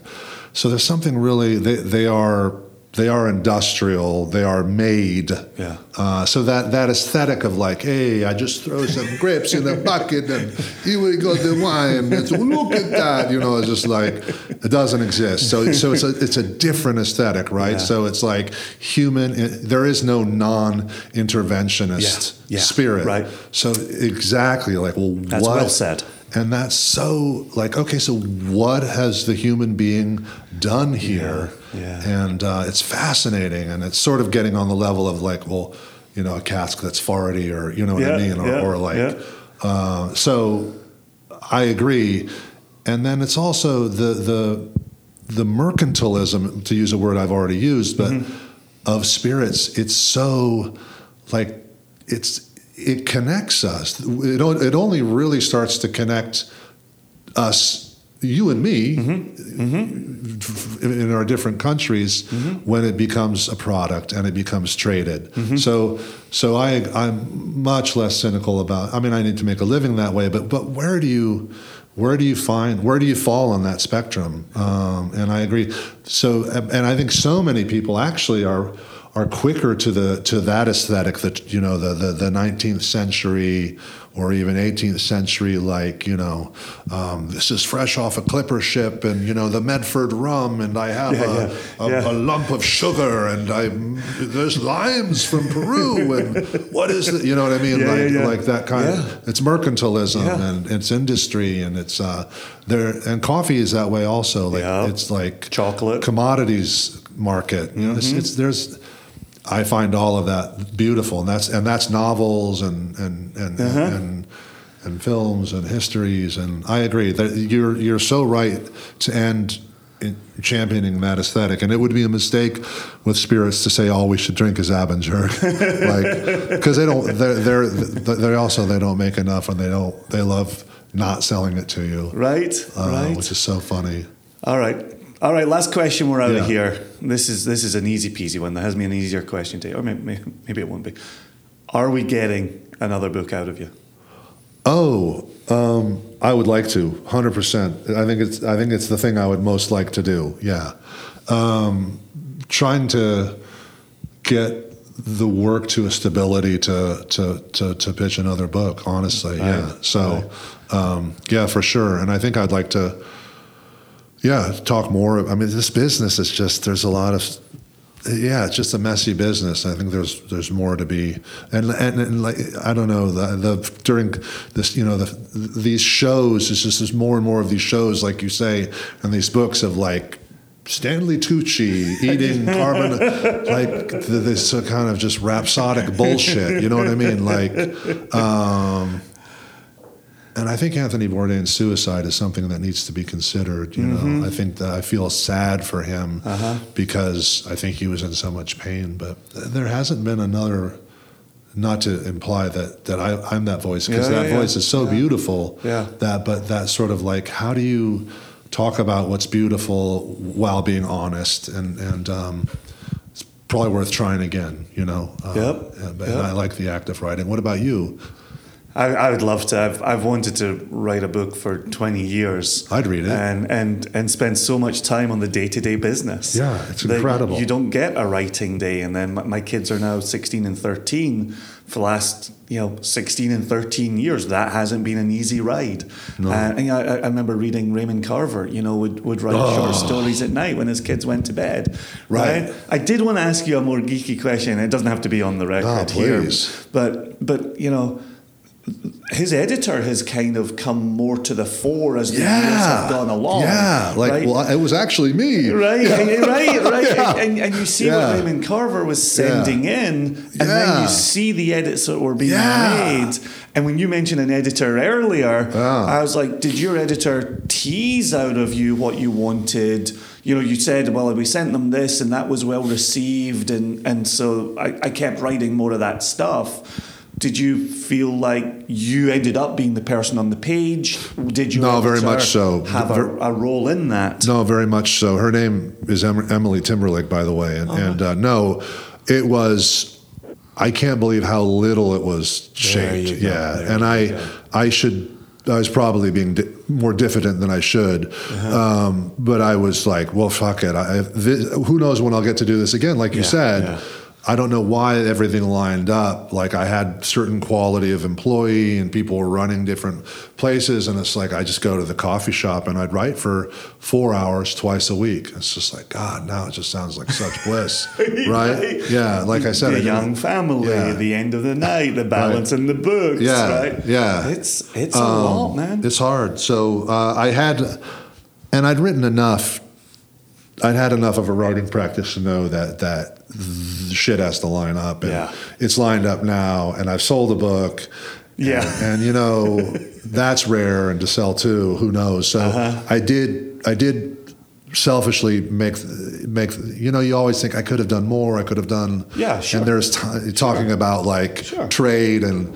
You know, but they needed me to finish it, and I'm late. You know, distracted, and as we're all busy. But you know that my timeliness for me and punctuality and stuff like that, historically difficult. Anyway, long story. I would love to know. I was like, really, this is what we're going to sell because it felt, this is what we're going to print. But it felt pretty raw and pretty personal, and not like the kind of thing that you described, where you know like. Isn't this the life? You know what I mean? Like, well, you write it. I'll be reading it. Oh, likewise. I'm not blowing smoke. I've loved your take on the industry, and I look forward to talking to you again. Yeah, you can expect many more heart emojis coming from me. Likewise. I hope we can. This can be the beginning of a friendship. Is 100% cool, absolutely. Great. Which is what I got from your book, right? That you were writing about friends, friends who are in the industry, producing. 100%. Beautiful. Don't be a stranger. I'm excited to darken your door again. Likewise. And thanks a million for today. Yeah, absolutely. Cheers, brother.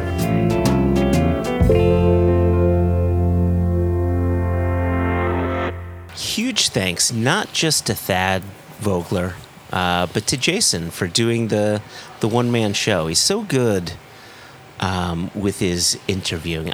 Listen, can we say this quietly? Maybe he won't listen if we just kind of whisper in ASMR hushed tones. I honestly think that Jason is one of the best interviewers out there. Period. I think he's so inquisitive, and I mean, granted, it helps when you've got a good, interviewee like Thad and some of the others that Jason has spoken with. But he's so inquisitive, and he doesn't take notes. He takes mental notes, and he's so good at calling back to some of the things that the interviewees have spoken about. And he's so good about not having an end point and just allowing the conversation to just go where it needs to go depending on the content of it. And so, listen, I'm done complimenting him because that's just way too many compliments. That was touching. I'm welling up here. We need to have made him a prize. I feel like you should be handing him an award at the end of this sentence. I'm absolutely not disagreeing with you. In fact, I'm frightened by how he interviews because I feel like it's very reassuring. You're listening along being like, that is a great question. I would have loved to have thought of that. Do you think he was secretly trained in espionage? You know, that kind of like, I feel like you could have a conversation with Jason and walk away being like, oh, I gave him all of the state secrets. Whoops. All of them. Well, you left him in your bathroom. That's the problem. Yeah. I keep doing that.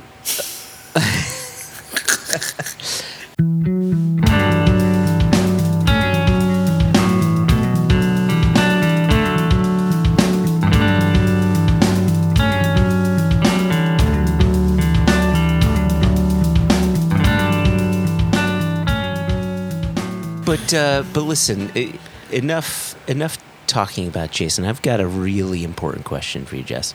Okay, let's do it. We were talking about the trip before. We were. Right? Steve Coogan, Rob Brydon.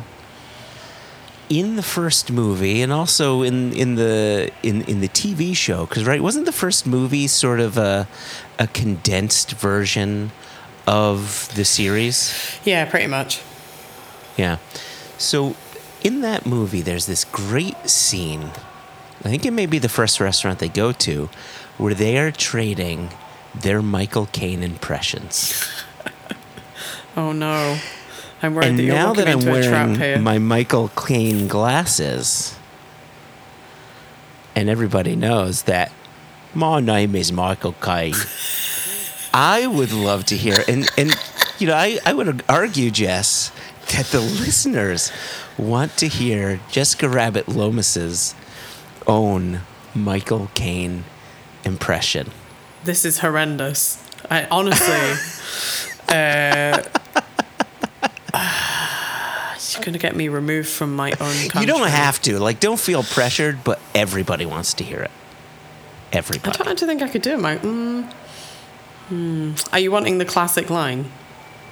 I think you could do that because that, I mean, it really is a shortcut. I can't, outside of saying, my name is Michael Caine, and say, which is terrible, and saying something about blow the bloody doors off. Like, it's all terrible, but like, think of a line.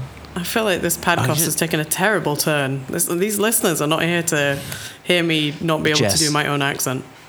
We took a terrible turn in season 1. Like, we're just...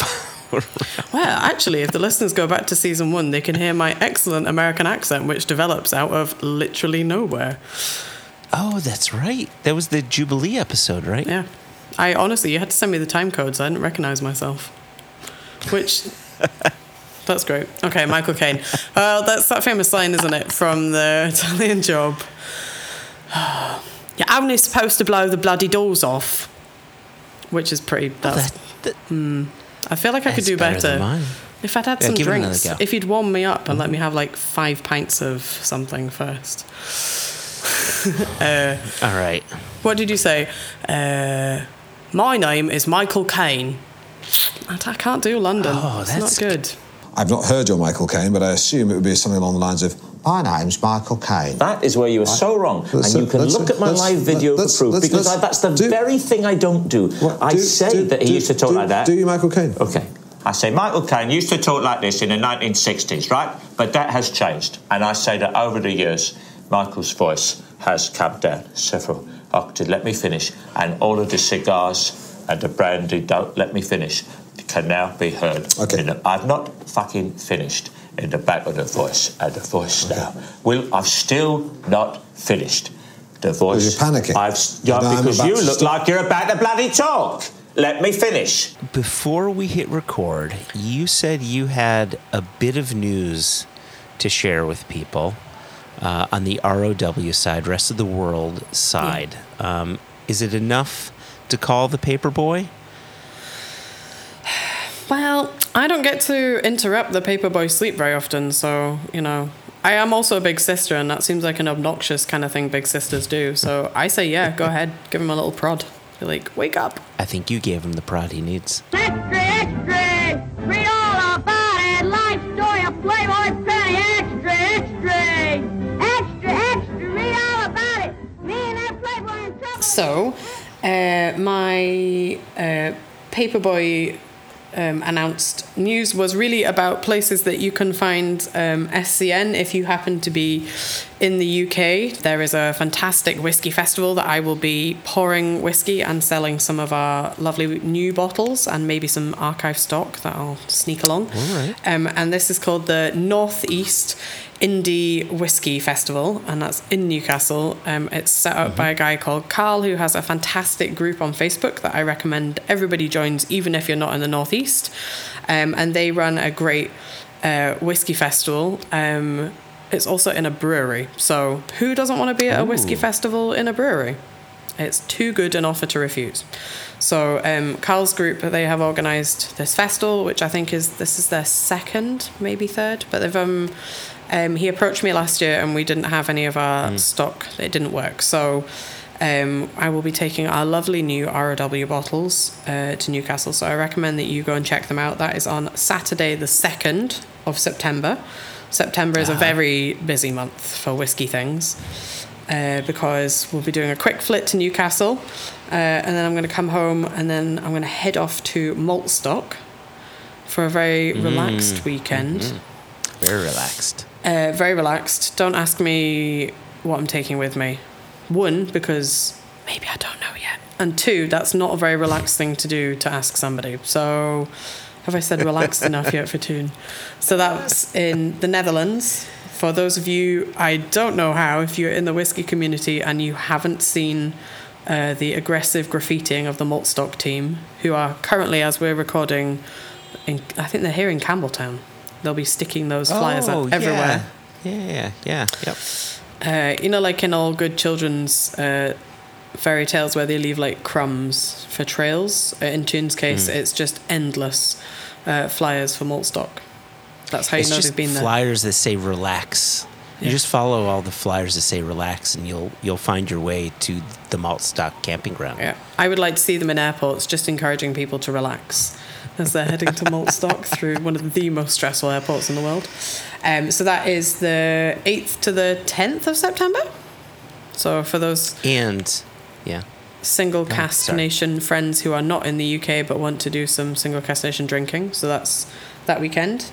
I am also hosting an event here in just outside of Glasgow. To those of you who have been travelling through Scotland, it's a restaurant that's getting real notoriety. It's called The Artisan, and it's in Wishaw. For those of you who have come to Glasgow and asked Glaswegians about a famous whiskey restaurant in Wishaw, I apologise in advance for the look that you will get from most people. Wishaw is not the most highly regarded tourist destination on the West Coast, but Derek and his team run a fantastic restaurant, and they have one of the biggest whiskey collections and open whiskey collections I think you can drink and work your way through. He's got a great whiskey Padawan. Raf is helping to put everything on QR codes so that the poor souls don't have to keep updating whiskey menus, so it's great. And it's got you'll have seen pictures of their whiskey lounge. It's phenomenal. Like, the amount of whiskey they have is unbelievable. And it now features on Bruichladdich, right? Yeah, so Derek is like a massive Bruichladdich collector, fan, supporter, creator of Octomore barbecue sauce. Also, he is the cause of mischief when he works with James Brown at Octomore Farm, and they release these Octomore Farm bottlings. And for the Friends of Bruichladdich group that Derek runs, along with his pal Ian Garrett, they release regular bottles. So maybe even listeners of the podcast will have talked to me in my non-single cask nation hat, because I ship a good chunk of those bottles for the Friends of Bruichladdich group as well. So in fact, actually, that reminds me, there are bottles pending, waiting. So if you're sat waiting for those and you're waiting for me to respond, I will be in touch, I promise, next week. So there's a dinner on the 20th of September, which is a Wednesday, and that will be single cask nation. So you can admire the Bruichladdich bottles, but really they're, for me, my very excellent jokes. I promise I won't do any more impressions. And Derek does a great dinner, 3-course dinner. So that's definitely one. If you're travelling at that time, if you're on your way to Campbelltown or Islay, take a detour, come and have dinner in the Artisan. You will, I promise, not leave hungry. Not possible. You have to have the sticky toffee pudding because it is amazing. And there's, like I say, this crazy selection of drams to be had, and some local beers too. Amazing. And gins. He's got quite a lot of gin as well. If you're wanting a gin pause in the middle of your whiskies. So that's where we send people to the Artisan. And then I guess at the end of the month, because I've not done enough whiskey things in September, I'm going to go to the London Whiskey Show. So we won't have a table, but maybe if you come and say hi, maybe I'll have a sneak preview of something I could tell you about. I like maybe that. I'll think about whether or not I'll get thrown out of London Whiskey Show for promising that kind of thing. You should just come and say hi. That would be nice. Come and say hello instead. So that's my whiskey-ish news. And behind the scenes, I'm just going to live in a suitcase for the whole of September. And then I'm going to bin everything to save me having to put it away. I'm trying to figure out, like, if you're bringing whiskey around with you and you're sneaking it into the Whiskey Show London, do you just, like, hide casks in your socks? Yeah, regularly. One under each armpit. They look like swimming flotation devices. And then, because it is by the river, so, like I say, it's by the Thames. I actually, now I've said that, please don't ban me from the whiskey show. If you're not allowed to bring things, what have I done? Just come say hi to me. I don't promise to have any whiskey on me. How about that? But yeah, that's the end of the month. September sounds busy. I'll have to take another holiday. It does sound busy, but that's all right. You'll have a slightly freer October, I think. Until I fill it with things. And behind the scenes, we are quietly working on a next ROW release, but I am not telling you nothing about that. Mainly because our regular correspondents in Chicago, the Nolans, tend to write these things that I spuriously say on the podcast down, and then they hold me to them. And I was unaware that by being on this podcast, I was entering into some sort of legal contract. So I'm saying nothing. But it's going to be good. That's all I can tell you.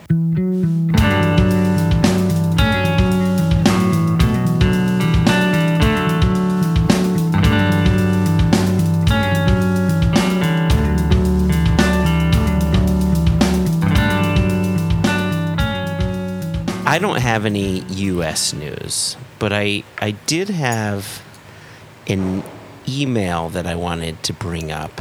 Excellent. And I thought that this one would be good to bring up with you specifically because I think part of it can potentially touch on logistical things, like not necessarily shipping stuff that you're very familiar with, but like the way that this is discussed, I think it might fit with the way your brain may work in certain instances. Okay. So if that makes sense.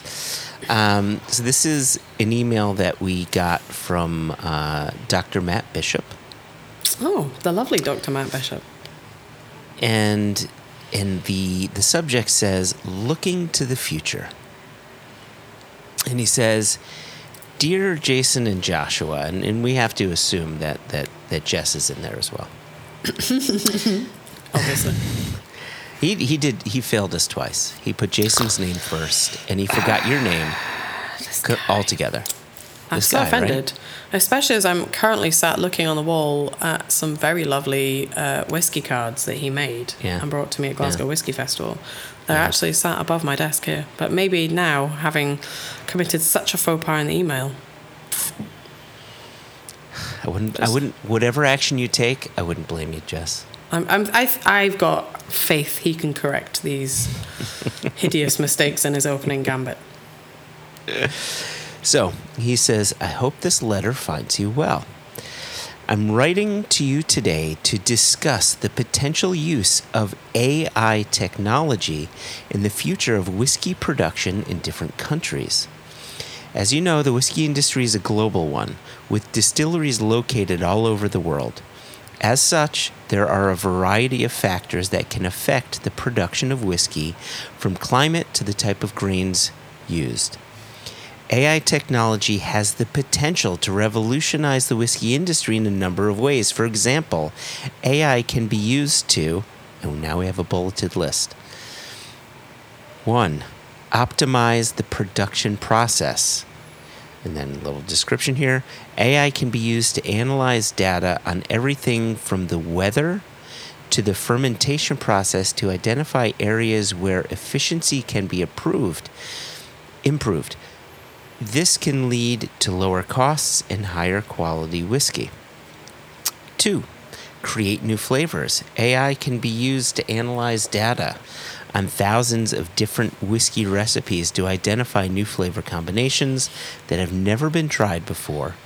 This could lead to the creation of new and innovative whiskey products. And then his final bullet here is personalize whiskey for individual consumers. AI can be used to analyze data on a person's taste preference to create a whiskey blend that is perfectly tailored to their individual taste. This could lead to a more personalized and engaging whiskey experience. We're almost done here. And that's the end of the bulletized list. And so he goes on, he says, Of course, there are also some potential problems that could arise from the use of AI in the whiskey industry. For example, some people may worry that AI will lead to the dehumanization of the whiskey making process. I count myself amongst that group of people personally. That's me saying that. Dr. Matt did not say that. He goes on, he says, others may worry that AI could be used to create counterfeit whiskey products. Very interesting. Overall, I believe that the potential benefits of using AI in the whiskey industry outweigh the potential problems. AI has the potential to make whiskey production more efficient, create new flavors, and personalize whiskey for individual consumers. I believe that this will lead to a more sustainable and profitable whiskey industry in the future. It would be interesting to hear your thoughts on this. Please feel free to contact me if you have any questions. Sincerely, Dr. Matt. And then there's a PS. And in the PS it says, the real Dr. Matt here. I hope you found this letter interesting, but would it surprise you to know that the letter was created entirely by AI using Google Bard? They, and that's in quotes, do seem to have some good points, whoever they are. Sneaky. So the real reason that the intro at the top of the email is wrong is because he let AI write it, and then he corrected it at the end. I did wonder as we were going through this if this was going to be like a little twist at the end of P.S. I didn't write this. The robots did. And I was right. Yeah. So, can't outsmart me, robots. That's my take home from this.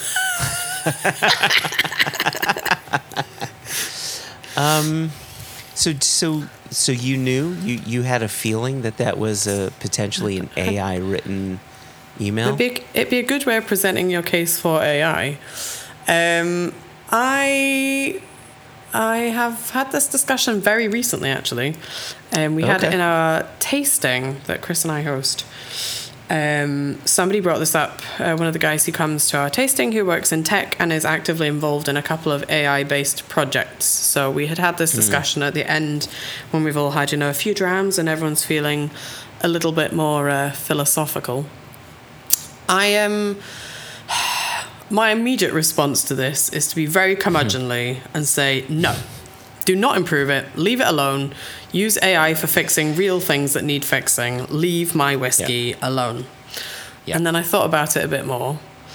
And I thought, well, it could be interesting. There are some distilleries who have done work with this. For example, Macmira did do an AI intelligence, that's the release of whiskey, based project, where they allowed a computer program to come up with, I think, 1,000 recipes. But the final whiskey that they made was chosen by humans and then produced. I don't know. I feel like because whiskey is such a personal thing. So if I have a dram today of something that I know and love, like you regularly reference, your kind of like reset whiskey is Glenmorangie. But some days that dram from that same bottle will taste different because, you're tired or you're thirstier or it's warmer or it's a Tuesday, not a Friday.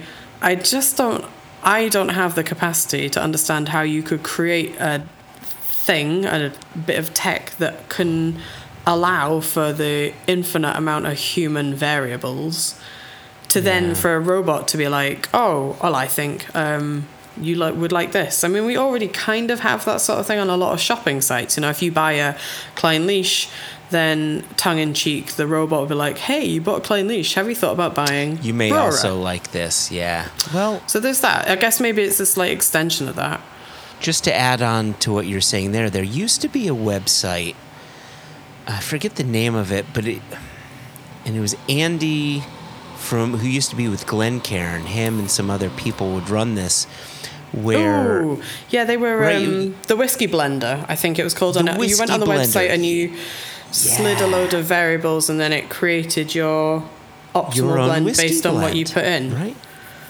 Which I think is, I like that over the idea of AI for a couple reasons. I think giving someone the tool to put in what they feel their preferences are gives them the full control over what that final product could be. So for those of you who are listening that don't know what we're talking about, the website, I think, was called, and maybe still is, I don't know if it's around anymore, but it was called the Whiskey Blender. And like Jess mentioned, there'd be a bunch of variables, and you would have this slider, this indication slider of how much of one flavor you'd like over the other, and vice versa. And it would just allow you to create a blend to a profile that you would find interesting.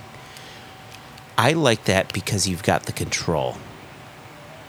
I definitely appreciate what Dr. Matt's robot put in his email, where, the idea of AI tracking my purchasing habits to then come up with something it thinks I may like. Like, I understand that already happens because of the use of cookies and all that stuff. But, like, it's so creepy to me. And like cookies at this point for the UK and for the European Union, there's laws in place for you to opt in or opt out to Such cookies. A pain in the ass. Right? Every It's single a pain website. in the ass. Do you want a cookie? Yes, I was here yesterday. Stop asking me. It's a pain, but at least it puts people in control, which if you don't want that control, that's fine. At least you've made that decision. But man, that, like, AI creeps me out. Doing genetic testing and people, having access to my DNA creeps me out. Like, I don't know if I'm old, if I've watched too much sci-fi, or what it is, but like, I just find AI absolutely creepy, and I like the idea that whiskey has always been a people-led endeavor for making and consuming and sharing, and handing that over to a computer to make decisions. Yeah, it kind of freaks me out. Like, I'm sure that the youngs may. I've, in a whiskey context, I've been recently to the Johnny Walker Experience on Princes Street in Edinburgh. Yeah. Which I went into a little bit kind of. I wasn't really sure what to expect. I'd seen a lot of very glamorous pictures. I've had various friends that have done different things in the industry involving that setup.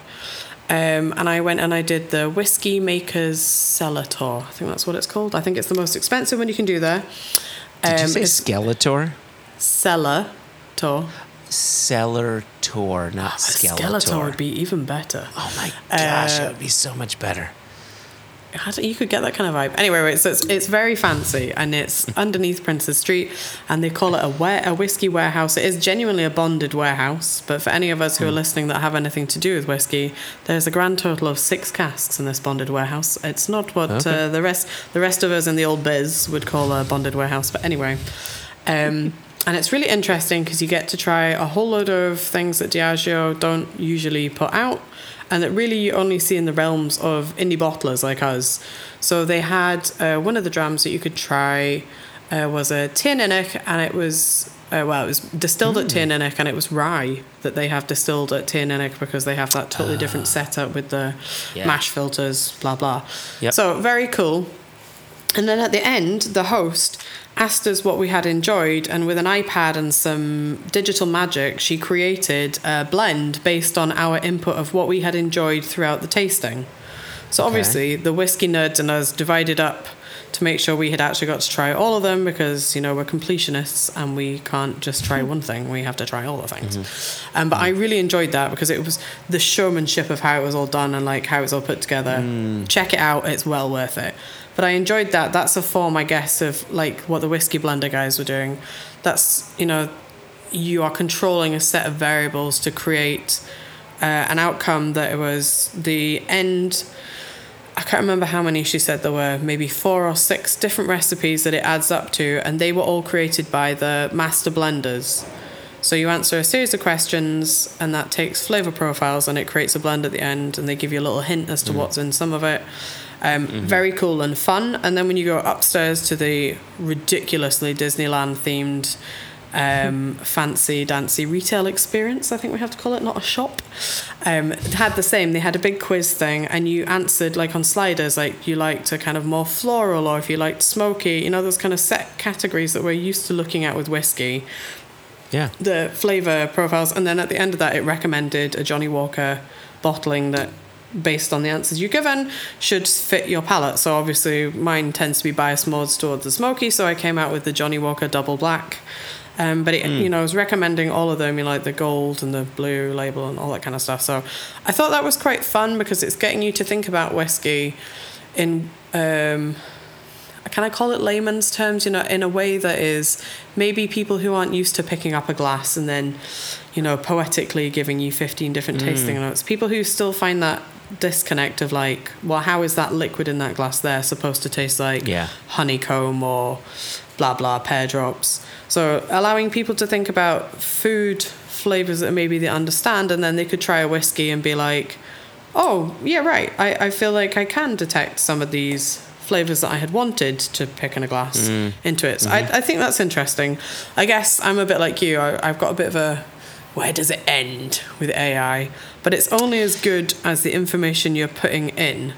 So my friend Flo, and listener of the podcast, hello Flo, was talking about they had done a study, and if I'm telling this story wrong, Flo, please forgive me, where they had used an AI program to look at scans of patients' chests, of X-rays, to detect cancerous growths and, you know, like help detecting illnesses. And the AI, it turned out, was really good at this, but it was more to do with the fact that the program learnt that if a scan from a patient came from hospital A, that hospital had a higher incidence of the illness of the lung cancer. So it learned AI, but not quite in the way that was anticipated. And so my friends that are much more tech aware than this have tried to explain, you know, the worst of my fears away of, it doesn't necessarily learn in like a linear fashion. It's reading in a way, because it's not a human brain, so I guess it's looking for more things. So like in the case of these hospital scans, if you were being referred from there, it was an oncology hospital, so it was more likely that if your scans were being sent from this hospital, you had already had some sort of, you know, like abnormality detected. Is what I took home from the explanation of the people who understand these things better than I do. So it's not quite as clever as like a sentient being, like learning in a straightforward way that I guess a human brain would want to, because it's analysing everything. It's like a sponge absorbing all the information. Could it, like pretend Dr. Matt has suggested, could it help make whiskey more efficient and create new flavours? Well, yeah, I guess it could. But the other question is, well, why do we want it? Like when we're saying we want to make whiskey more efficient, what is it we're looking for? Are we looking at for an environmental level? Are we wanting it to be more energy efficient, you know, greener? Or are we wanting it to be, okay, we can get these incredibly complicated fermentation characteristics in what would normally take, I don't know, 180 hours, but we found a way to bring it so it does it in 40 hours. Yeah. So that you can push it through quicker. I'm not sure that whiskey really necessitates those kinds of efficiencies. Like when you go to distilleries, they're always incredibly proud of, especially the ones that do it, here's our really long fermentation, here's how slowly we run our stills, here's our long maturation. I don't know if that, in my mind as a whiskey drinker, I'm wanting it to be more efficient. No, but does that make sense? Guess, did I just witter for a bit? No. I think it makes sense from our perspective, in that we are typically drinking from distilleries that talk about the things that you've just talked about, right? Green initiatives and you know, minimizing carbon footprints but we've got long fermentations and slow distillation, and you know, our wood policy is such and so on. But I would also argue that there's plenty of other distilleries that are focused on efficiency for making liquid to go into a 3-year-old blend, right? And so some of absolutely. these other things are less of a consideration, and maybe for that, you can find something that can help the overall production. But here's what I'll say about it. And I was thinking about this the other day because it seems like AI wants to get into everything, or people want AI to get into everything. This past December, my 16-year-old got her driver's license. And ever since she got her driver's license, she wants to be the one driving. Can I drive? Yeah, go ahead. Can I drive? Yeah, go ahead. Can I drive? No, I kind of want to drive my car. Like, please. And so my point is, just because we have AI doesn't mean it has to be used all the time and everywhere. Just because my daughter now has her license doesn't mean she has to be the driver all the time. Like, there is a time and there is a place, and you can find benefits like in hospitals, right? Or like in other areas. But like, just because something exists doesn't mean it has to be involved in fucking everything. That's very true. Yeah. I also feel like that was a little bit about the driving. Just a little bit. I remember well being in that position. Do you not too? Like the joy of something new? Just be like, yeah, I want to be the... Which I guess is also like the AI. She just loves hopping in the car, blasting music and driving. Like, you remember those days. Just like, the best. I'm out. I'm away. Yeah. I still do. I love being in my car driving. Sorry, that's not reassuring you in any way. I think that's probably the same as AI. Like, explore it and see what benefits it could bring.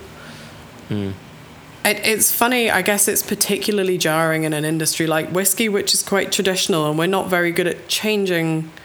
We're very hesitant, I think, in whiskey to change things quickly, whereas in, medicine and science, where there's always a hunt and a desire for progression and improvement, I think I would have thought much more accepting of an AI application than whiskey, where we're still doing pretty, and some distilleries especially, very rudimentary, very basic processes.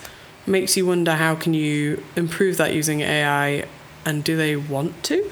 Whereas I can imagine maybe some of these newer distilleries who are not the producers of the, bulk liquid to be put into 3-year-olds, to be put into blends, people who are looking to champion what they're doing, maybe a bit of AI wizardry could be added into their narrative and what they're doing.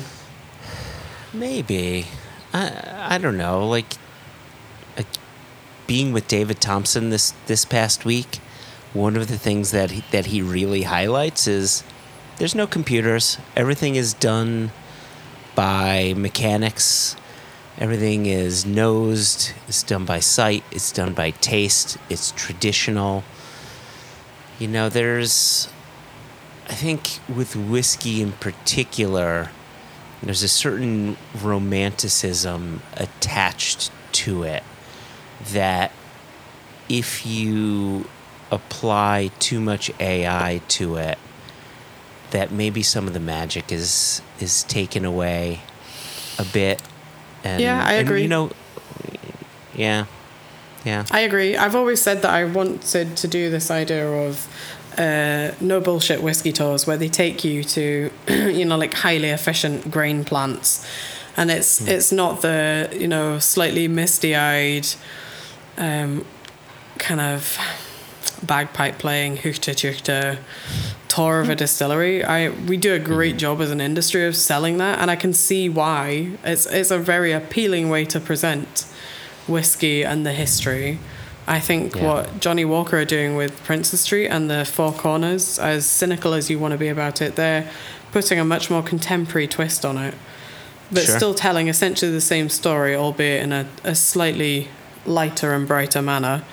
I'm not sure. I don't like change, so to me, I don't really want to see that AI has improved everything and made everything better. Like, Nothing would make me more sad than going to Springbank and instead of that lovely bit of board they've painted black and there's a bit of chalk tied to it, now they've got a really very high-tech computer system in place. I would think a bit of the magic's died, but who are we really to stand in the way of progress? Like, just because we want to see the bit of chalk on a bit of string with a blackboard.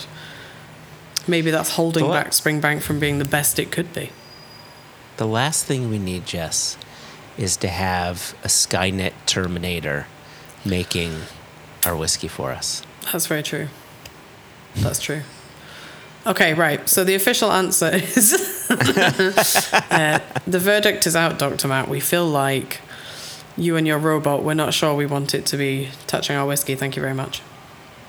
Yeah. I think that's it. I think. How could we test it on a small scale? Yeah, I'd want to see like a small scale. Would you sacrifice a distillery for them to be the AI guinea pigs? And then I also worry that this way madness lies. How far do you take it? When a distillery goes on shutdown and it's run by AI, does it just say like "I'll be back," like for when it's going to come back?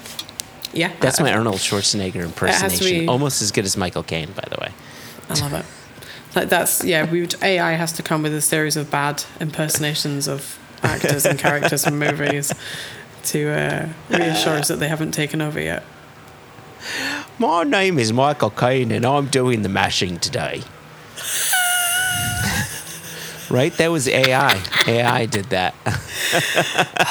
It wouldn't give you confidence, though. If it's a really bad impersonation, would you not be like, I don't trust AI Michael Caine to do the mashing this today. Mash is going to be washing. Terrible. Yeah, it's going to be like soup. Let's all stay out. Right, this is how Michael Caine speaks. Michael Caine speaks to his nose like that. He gets very, very specific. It's very like that. When he gets loudly, it gets very loud indeed.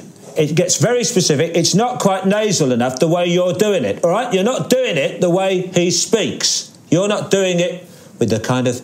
And you don't do the broken voice when he gets very emotional. When he gets very emotional indeed. She was only 16 years old. She was only 16. You're only supposed to blow the bloody doors off. That's Michael Caine. Dr. Matt, hopefully Jess and I have argued the points. We've solved what could or should be done with AI in the whiskey world. At least we've solved it to your satisfaction. If you, the listener, want to be like Dr. Matt and would like to reach out to us, you could please do. Please reach out to us. Questions at onenationunderwhiskey.com, no E in whiskey, or info@singlecastnation.com. Me, Jess, or Jason would be happy to answer your questions. If you like the podcast, please tell your friends, your loved ones, your neighbors. And you can also go to Apple Podcasts and give us a rating if you really love it. 5 stars would be awesome. Say a nice thing and maybe we'll name check you. We'll give you a middle name that you may or may not love. But we'll be sure to announce it here on the podcast. Is that bribery? Jess, are we offering bribery to people? Give us 5 stars and we'll give you a cool new name. I think so. Okay. I think I'm behind this. So Jess, I wanna raise my coffee mug to you, and to the listener, and to Thad Vogler, and to Jason, and give you a cheers. Okay. And the what? Oh, in and the Dr. wilderness. Matt, and the wilderness, and the fake Dr. Matt, and the fake Dr. Matt, Robo Matt. Oh, that's his new name. That's got to be his nickname, Robo Matt.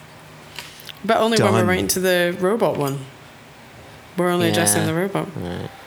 Okay. Well, we can work on still this. Say it. Yeah. All right.